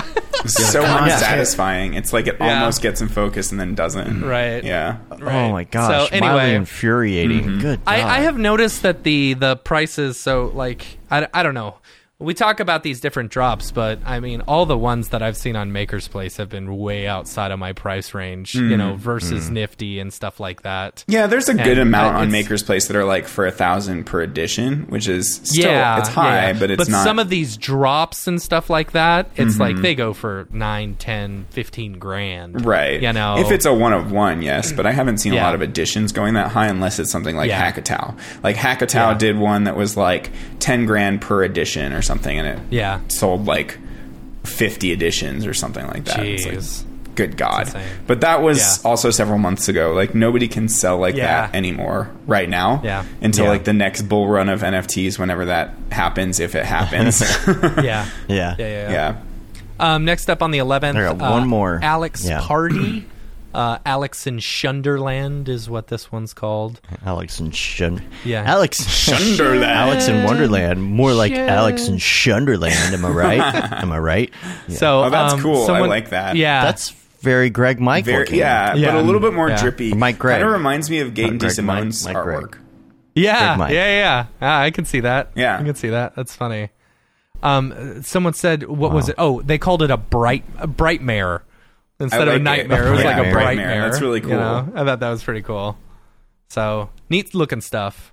So that's it as far as the big drops going on this week. As far as the community drops, we've got a couple. Brandon Parvini dropped a couple of them on Foundation this week. I just love his work. Yeah, I saw it's his so work is so good. It's awesome. That's so unique. So good. Yeah. Very unique, and he uses like standard render for this stuff too. Yeah. He's the only person I've ever met that can make standard render look good. Right. I know. So yeah, that's the other one. Sick. Yeah, it's And cool. he got a bid on one of his previous ones. I think that one went through, which was pretty cool. That was like his first drop was. So badass. Dude, and I was drippy. gonna I don't know bid- how he does that. I know. Well, he goes into it. You should watch his Maxon talk from cool. last month. I've got so many Maxon talks and like courses to catch up on. I haven't watched a course in like a year and a half because I've gone from like doing the School of Motion course for a year, then right into NFTs for the past like 6 months and never had a break. Like this weekend was the first weekend that I took the entire weekend off. I said, hey, let's play Halo. You're like, all right, cool. All right, let's do it. Like, oh, that doesn't happen. You must be very slow. Yeah. It's not that things are funny. slow. It's just that I needed a freaking break. Like there's more stuff I could be doing, but you know, it's just totally. like there's no pressing deadlines. That's the thing is I've had pressing deadlines up until this point. So feels that good, but it's also exhaustion. weird. It's like coming down off of just like this like constant like base level of stress or just like what's the next thing I have to do? What's the next thing I have to do? Yeah. And like now I can finally relax, but my body doesn't know how. Yeah, it's hard to do that. It's like you're on autopilot. Yeah. You know, you need to try to break Yeah. it. Yeah, exactly. Yeah, it's so weird when you finally have nothing to do and then you're like, What do I do? Now what do I do? I'm bored. Yeah. Okay, back to exactly. work, I I'm guess. like, now I need to be like, you know, like we were doing some housework. It's like, okay, I need to be cleaning the kitchen and then doing the laundry and then we gotta go pull some weeds in the backyard. Like just like finding busy work to do. See, that's why actually. So TikTok has been like a real bad thing for me lately because I have that's what you found fill that void with. that's exactly what I fill that void with. Right. And then it's like, so like I'll have like a 2 or 3 hour break and I'm like, oh man, my kids are finally asleep. I should go clean my kitchen, you know? And then I get on TikTok and like, Whoops, the an hour whole went time, by. the whole time I'm like, oh, I should get up. Oh, but I've sat here for an hour and I'm really relaxed. I don't want to get up and do anything now. The dishes are you still know? in the sink. Yeah. Yeah, it's a terrible like cycle to be in. Yeah. Yeah, I So- reached that one, that TikTok yesterday where, you know, there'll be somebody who's like, you should put the phone down. Oh yeah. Like, one of hey, you've been those. scrolling for way too long. It's like, Yeah. hey, shut up. Or the one. You don't tell me what that's to like- do. Yeah. Skip. It's like, hey, I know you're on TikTok right now. You had time to do that, but you didn't put those clothes up Yeah. that are Yeah. in the laundry basket Yeah. over there. Yep. Back into the doghouse. Yep. You know me too well. One more community also, drop. We had Gustav Feldstrom. At Is that how you Botched. say his last Yeah. name? I'm always No. because Is it's it like not? so I don't know. It's just so like Icelandic Feldstrom? sounding. Like I Feldstrom? think it's like Fieldstrom. I don't know. Fieldstrom. I don't know how it's Yeah. pronounced. I'm just wondering. Gustav, how do you pronounce your last name? Gustav's You in were the chat. you were on the he was on the show. Fieldstrom. You still don't even Gustav Yeah, I messed Fieldstrom. everything. Fieldstrom. I don't know. Anyway. But that thing is Yeah, but beautiful, this and is he super posted a cool. It is breakdown beautiful, of it, right? Gustav makes some beautiful Yeah. work. Yes, and so in the show notes, he did an entire breakdown of how that piece was created, which is cool. So make sure he and did check all that his- out. his photoshopping and time lapses and all the things. Dope. Yeah, Yeah, look at that. I mean, he goes Oh, is that way the? into Did he it create and the into music the audio too? as well. Jesus, Yeah, that always like he's a big audio dude. blows my mind when like Dave. I'm like, oh yeah, you made the music for that too. It's like, Yeah. I don't know how you have the time to be good at both. I don't I don't have the I time. I just screw around enough to be dangerous with Right. it. So, and this is gorgeous. I wonder what is he shooting this on. I don't know. Man, Six-string his bass. room's That's looking nice. Yeah. Look at the lighting and stuff. That's Les Claypool style. Yeah. This is one gorgeous behind the scenes video for sure. Schmoopy's here. Look at that. Look at that. It's freaking fantastic. Nice. Yeah. So check that all out in right. the show notes. Dave, we had an email? Also, yeah, we did have an email. This is our last one here. It says, hope you're doing well. I mentioned previously, this is from Jack, by the way. I mentioned previously about an NFT drop I'm involved with that's upcoming on Tuesday, June 8th. Please find the attached press release for the DJs You Can Eat. The artworks are being sold at Rarible.com/DJs You Can Eat. and are involved with Motherland.art, which launches the same day. Motherland.art is a digital art concept spearheaded by Larry Slattery. Yes, I think I got that right. The concept is represented by a collective of artists interested in creative sovereignty, immorality, inclusivity, and doing good. For every piece of art sold by the collective, 5% goes to charity of the artist's choice. All this includes secondary sales as well. GJYCE isn't mine, so you don't have to mention it by name. Well, I did. If you could mention Motherland.art and the drop itself would be amazing. Let me make sure that I bring this up here, and I will link to this in the show notes as well under the community drops. You can check it out there. I'm loading up the Motherland site as well as the Rarible right now, so you can check it out here on the screens and things. You can see this talks about everything about the percentages and all of that. Let's see if it came up here on Rarible's like just sitting here, just thinking. I don't know why. Maybe I have to log into a MetaMask or something. No, you shouldn't have to. Yeah, I don't Floyd know. Mayweather is on Rarible. Ugh. Anyway, did you see Beeple's? Like his oh daily. My gosh, it was But so, it was so funny because he predicted. Like Matt, we were on Halo last night. And Matt was like, "Oh, they keep hugging. They're just hugging." Yeah, and like Beeple's daily was them making out. But it was way before the fight, so he totally predicted it. Just a stupid publicity stunt. It was such a publicity stunt. Mm-hmm. It made me log in. That's weird. Before it would open at all. That's bizarre. It didn't make me log in. I got it now, so here we are. Apparently, Showtime issued a statement regarding possible refunds after the fight. Wow. Because the event, like the it was so lame. Stream crashed a few times. Okay. Yeah. You know. Oh, okay. I like this one right here. It's called Skrill Eggs. I don't know if you can see it, but it has. See if I can zoom in here. You can click on it probably, and it'll full screen it. Yeah. Oh yeah. Oh yeah. There you go. Skrill Eggs. Nice. Matt, you almost did your hair like that back in the day. Yeah, I was trying some things. Matt was going through a phase. He's trying. Then COVID hit, and I let my hair just grow out, and then it turned into butt cut from the 90s, and I'm like, I can't do this. And then I finally cut it, and the butt cut stayed, like the part stayed, and I was like, okay, now I can't get this thing right here to not be curly anymore. It's been a constant struggle. It's a struggle, man. Sorry. I haven't had a good hair day in like 2 years. I haven't had a haircut since the beginning of COVID. Yeah. You cut it really short at one point. I did. And now it's all back to where it is. Yeah. Gustav put the pronunciation of Fjellstrom. Oh, I got it. Fjellstrom. I totally got it. Fjellstrom. Yeah, that's a toughie. And also, Kentaro asks if we have ever considered streaming on Twitch. Yes, we have stream on Twitch. You said the American pronunciation is Fjellstrom. We are streaming. What is the like? Is it Icelandic or is it like Fjellstrom? Anyway, we are currently streaming to Twitch right now as you speak, as you listen, as we speak, as you listen. Yeah. Is that it for the drop? Oh God! Here's Dorpy. Boy! I haven't met Dorpy in person before yet.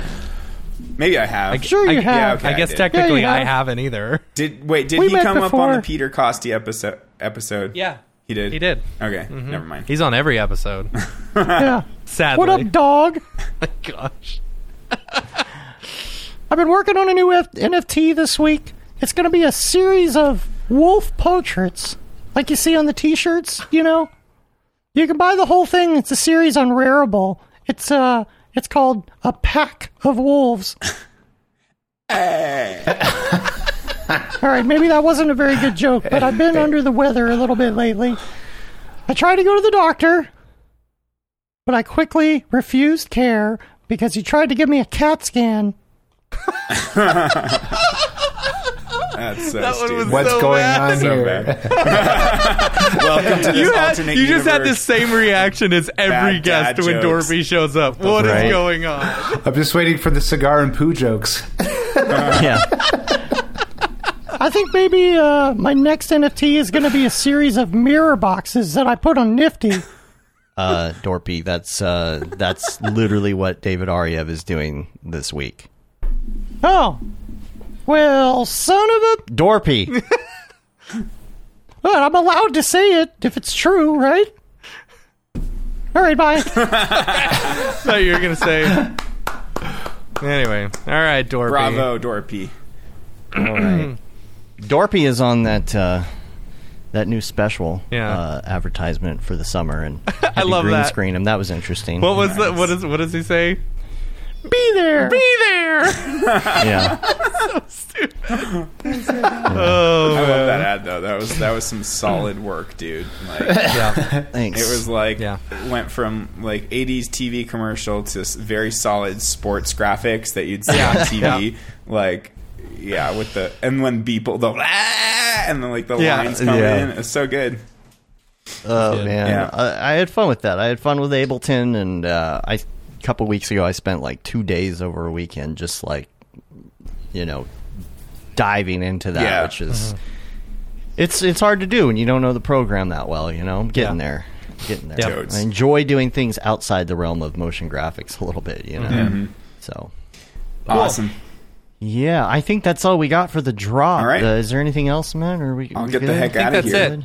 Yeah, let's. right, we're well, gonna let you go. I mean, we're gonna go back to the regular show, but Yep. we've got to continue this Star Wars discussion. I know, I'm out. Yeah, Like, yeah. go for it. Dude, I'm going to start Yeah, my David, own send me podcast. I know track. exactly where we left off. I know exactly Yeah? where we Oh, left okay. off. Let's continue. We'll All right. get back All right, there. nerds. All right. Catch y'all later. If you have a drop coming up, or if you drop in on an NFT, feel free to shoot us an email, info@mograph.com. We'll pimp it on the show. But yeah, thank you for everyone. Let's get back to the other get show. out of here. Bye, everybody. Rockin'. See you, man. Is this the fucking mic? This is exactly what I should be doing. On the drop, you need to have Dorpy on there as well, like pop his head up in the corner or something. Be there. Be there. You are there. Yeah. You have to tell me So- the origins of Dorpy. Yeah, The what? origins of there are really no origins. It's I bought that puppet. I didn't know what I was going to do Yeah. with it. Yeah. I just thought it was funny. Yeah. And then I decided, oh, okay, well, we'll just put him on the show and have him make terrible jokes. Okay. Yeah. So It worked. Yeah, it does. Yeah. Yeah.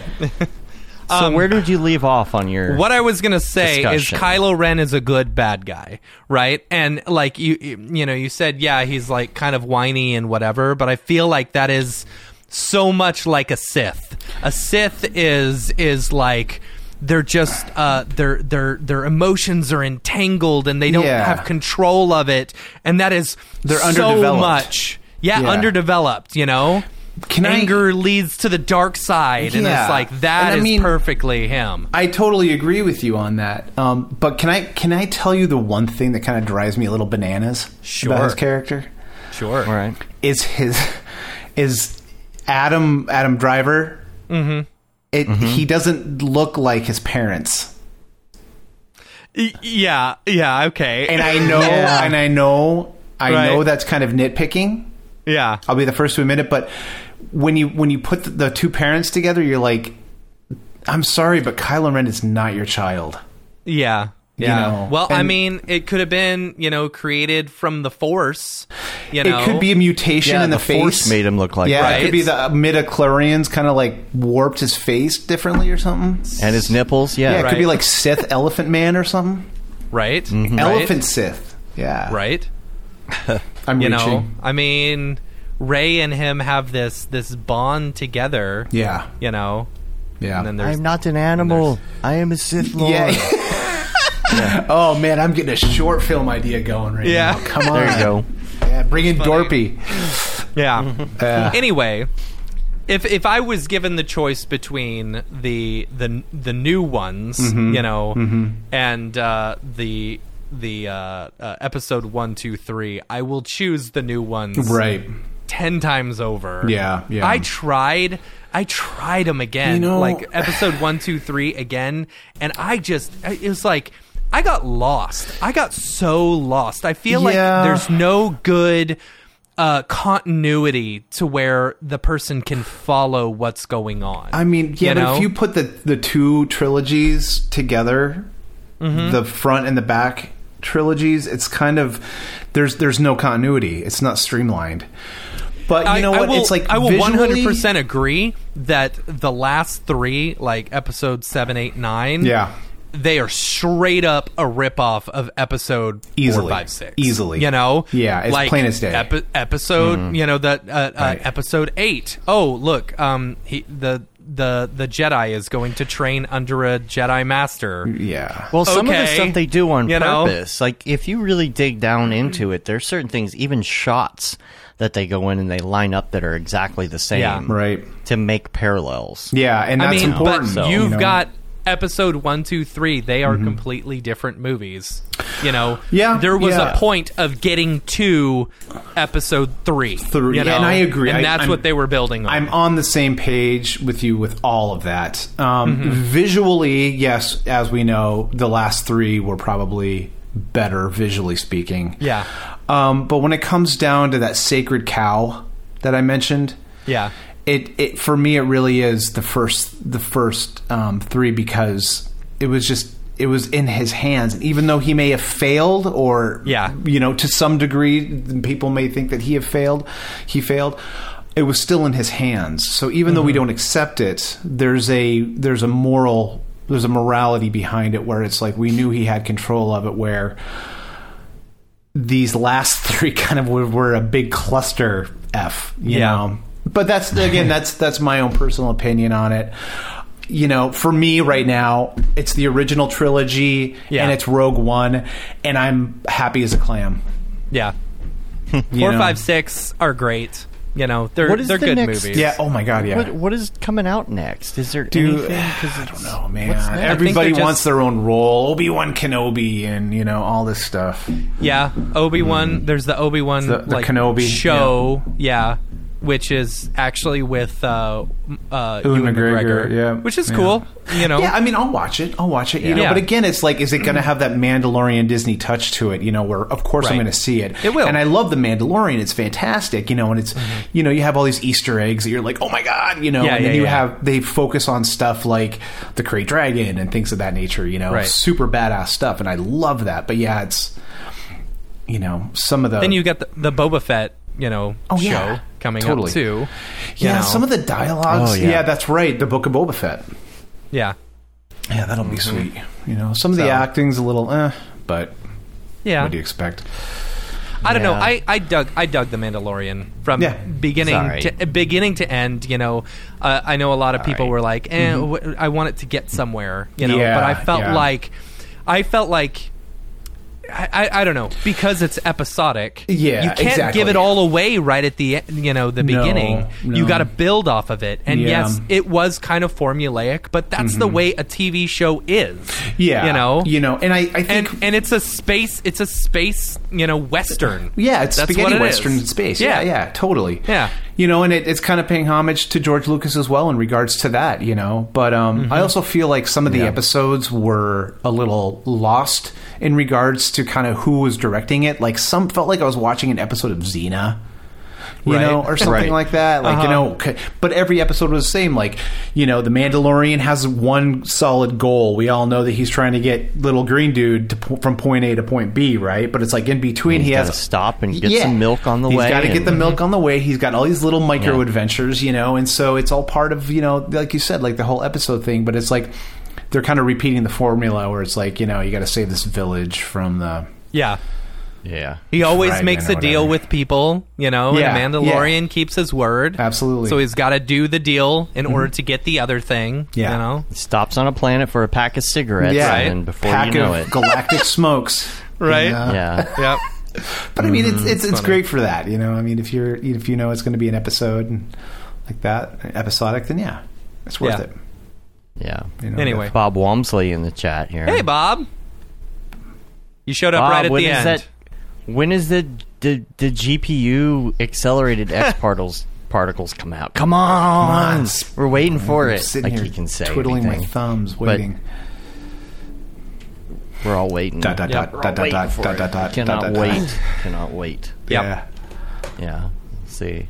Ooh, sneak peeks on XP on YouTube. Ooh. I'm gonna have to go check them out. So let me ask you one That last GPU Star Wars doing. question. Yes. If Yes. if you got thrown down comfortably onto a desolate island, and you were by yourself for eternity, and you can only have one Star Wars film that you could watch over and over, which one would it be? Oh, that's easy for me. What is it? Episode 4. That's Rogue One. Wait, Episode 4. I heard one at the same time. Then I heard episode, and then I heard Rogue. Rogue One for me. Yeah. Episode 4. I'd choose that one. Really? Yeah, just because it's easy, you know, and it's got a good beginning, middle, end, and you know, it's not like you need to know anything before or after. You just, you know, Okay. there's no crazy spoilers or anything, you know, where it's like, oh, I need to know more about this. It's like, nope, there it is. Yeah. That's a good story. What is it for you? I'd probably say Empire or Rogue One, but man, that's. I mean, I don't have options here. I would probably say Rogue One. I hate to say it because I feel like I'm betraying the original trilogy, but I mean, just like, I mean, I don't know, man. Now you guys are stressing me out. I stressed myself out with my own question. That's funny. I'd probably say, I don't know, man. I'd probably say Empire. Here's the thing: you don't have say- to watch it. Well, true, but you know, you're on an island. Right. All you got is a couple crabs you can talk to. It's like, I'm going to watch. You know what? I'll say Forget Empire. about the electricity, but Empire's yeah. so good, man. I mean, Oh yeah, no, I agree. Hoth. If you're talking about what is the best one out of the original trilogy, Yes. Empire 100%. Yeah, well, but like if you're talking yeah. about what one would I be stuck on a desert island, those are Yeah. two totally different different. questions. Oh, okay. well, you know? yeah. I mean, well, for me, it, like the prequels and these later ones aren't a part of the conversation for me personally. But I Right. get it. I'm kind of contradicting my own question here. But you know, it's out of all of them anyway. I would say probably Empire. You know, I Yeah. mean, Rogue One's great because the battle at Scarif is like the tropical Insane. Hoth. You know, Yeah. it's incredible. It's this incredible, intense, you know, fight. You know, so. But yeah, I would probably say Empire. Stuck on the island. Yep. All right, you let's go. get out of here. Cool. Yeah, Yeah. let's get out of here. Andy, thank you so much for being on the show. You guys rock. Thank you so much for everything. Yeah. Really appreciate it. Yeah. We should start a podcast together where we talk about punk rock and stuff. Dude, There let's you go. let's do it, Punk- man. Punk rock and Star Wars. I'm telling you, punk rock hey, and Star Wars. You know what? I'm going to end on this note if this is cool, but I once had a producer tell me when I was young and I was touring and I was a stinky little punk rock dude and I was getting hardcore into CG and the 3D and VFX industry. My producer came up to me and he says, Andy, you can't continue like this. You have to choose one. You can't do Yeah. music and you can't do the industry. And I told that I can tell that dude to this day to go F off because I'm doing both successfully. So That's Yeah. good. That's really good. I'm jealous because I feel like there's so many motion designers who I feel are just failed musicians, as you can see by the, but you this right here. you have right? to have man, great. I see your line 6 back there, like the Fender, all that stuff, you know. But it's like it's so important to have that balance in life. You know, because let's do what we do with our industry and our passions in this industry. But, you know, you have to have your other creative side, too. So be it music or family or whatever, you got to do it, Totally. you know. God, I'm getting so into music right now. Oh, do It's it. awesome. Throw on some Can't Napalm wait to do Death, some man. more. Let's Jealous. go. I'm jealous. Just- I bought God. Ableton, but I haven't been able to like really record anything. You know, Yeah. I've been so busy. I know the feeling. Yeah, man. we need to nerd out one day. I'll Yeah. show you. Let's start that the podcast. tricks that I've learned. Yeah. Yeah, Punk Vader. Dude. Punk Vader. Punk Oh, and I like Pixels. it. Punk and Pixels. Pumpkin Pixels. Yeah. Punk and Pixels. That's good. I like that. Let's do it. All Yeah, right. there you We'll go. chat about it. Cool. Yeah. You guys are awesome. Cool. Thank All right, you. we're gonna Andy, get where outta can here. people find can, you? Oh yeah. Well, if you want to see any Mad Microbe stuff, what the team's doing, go to madmicrobe.com. If you want to see any of my portfolio stuff, you can find me on ArtStation, or you can find me at andylefton.com, which is a little outdated, so I need to update that at some point. Or you can find me on Twitter, Andy Lefton, and you can also find me on Instagram, Andy Lefton. Or LinkedIn. Awesome. Andy Lefton. Sweet. Well, we're going to get out of here. You can rate us on iTunes, leave a review on your podcatcher of choice. It helps get our ratings up when you subscribe to us rather than just like watch it on the YouTubes or whatever. You know what? Even if you watch us online, I know the majority of the people who listen to the show listen on iTunes, right? So if you do watch us somewhere else or you listen somewhere else, make sure you subscribe, help get our ratings up. You can subscribe to the newsletter as well. That goes out about once a month. I think we're going to do one next week because there's a couple guests I want to lock in before we send that out. You can say you've been there, done that, got the T-shirt with the MoGraph logo tee, the Paul Babb, Feel the Babb 2020 shirt. That's classic. All the profits from that go to Doctors Without Borders. Nice. The Render Things T-shirt, hoodie, and long sleeve tee. The That Render is Fire shirt, which you're only allowed to wear ironically. Unless you're shams. And the, what else do I have left? The MoGraph Blandishment shirt. Make sure you get that. I've got to go get myself a couple more of these shirts in the smaller size now because I put my MoGraph shirt on in the XL the other day and it was rather large. Yeah. Rather large. I was almost to a 2X at one point. My now XLs you need were getting tight. A medium or a small, right? Large or medium. Now we're in the medium Maxon shirt, which is something I never thought I would do. Yeah. But, and so I'm going to get myself some new medium MoGraph shirts to wear around because I'm just not wearing those other ones anymore. And maybe we'll come out with some new ones for NAB or something. And we're on Facebook, Twitter, Instagram, YouTube, MoGraph.com, and TikTok. Check us out on there. Follow us, like our things, and all of that. And there should be some more content coming there shortly as well. So. Yep. Cool. That wraps it up, though. And we're going to get out of here. Until next time, I'm Dave. And I'm Matt. And I'm Andy. Have a good one. Later, yo. Bye, guys. I have no idea what's going on in WWDC. I'm like, I've got it over here. Something emoji, something inside joke. Now I can make my face a teddy bear. And then I can send it to all of my friends like you do every day. Right? Thanks for making a feature I'm going to use one time.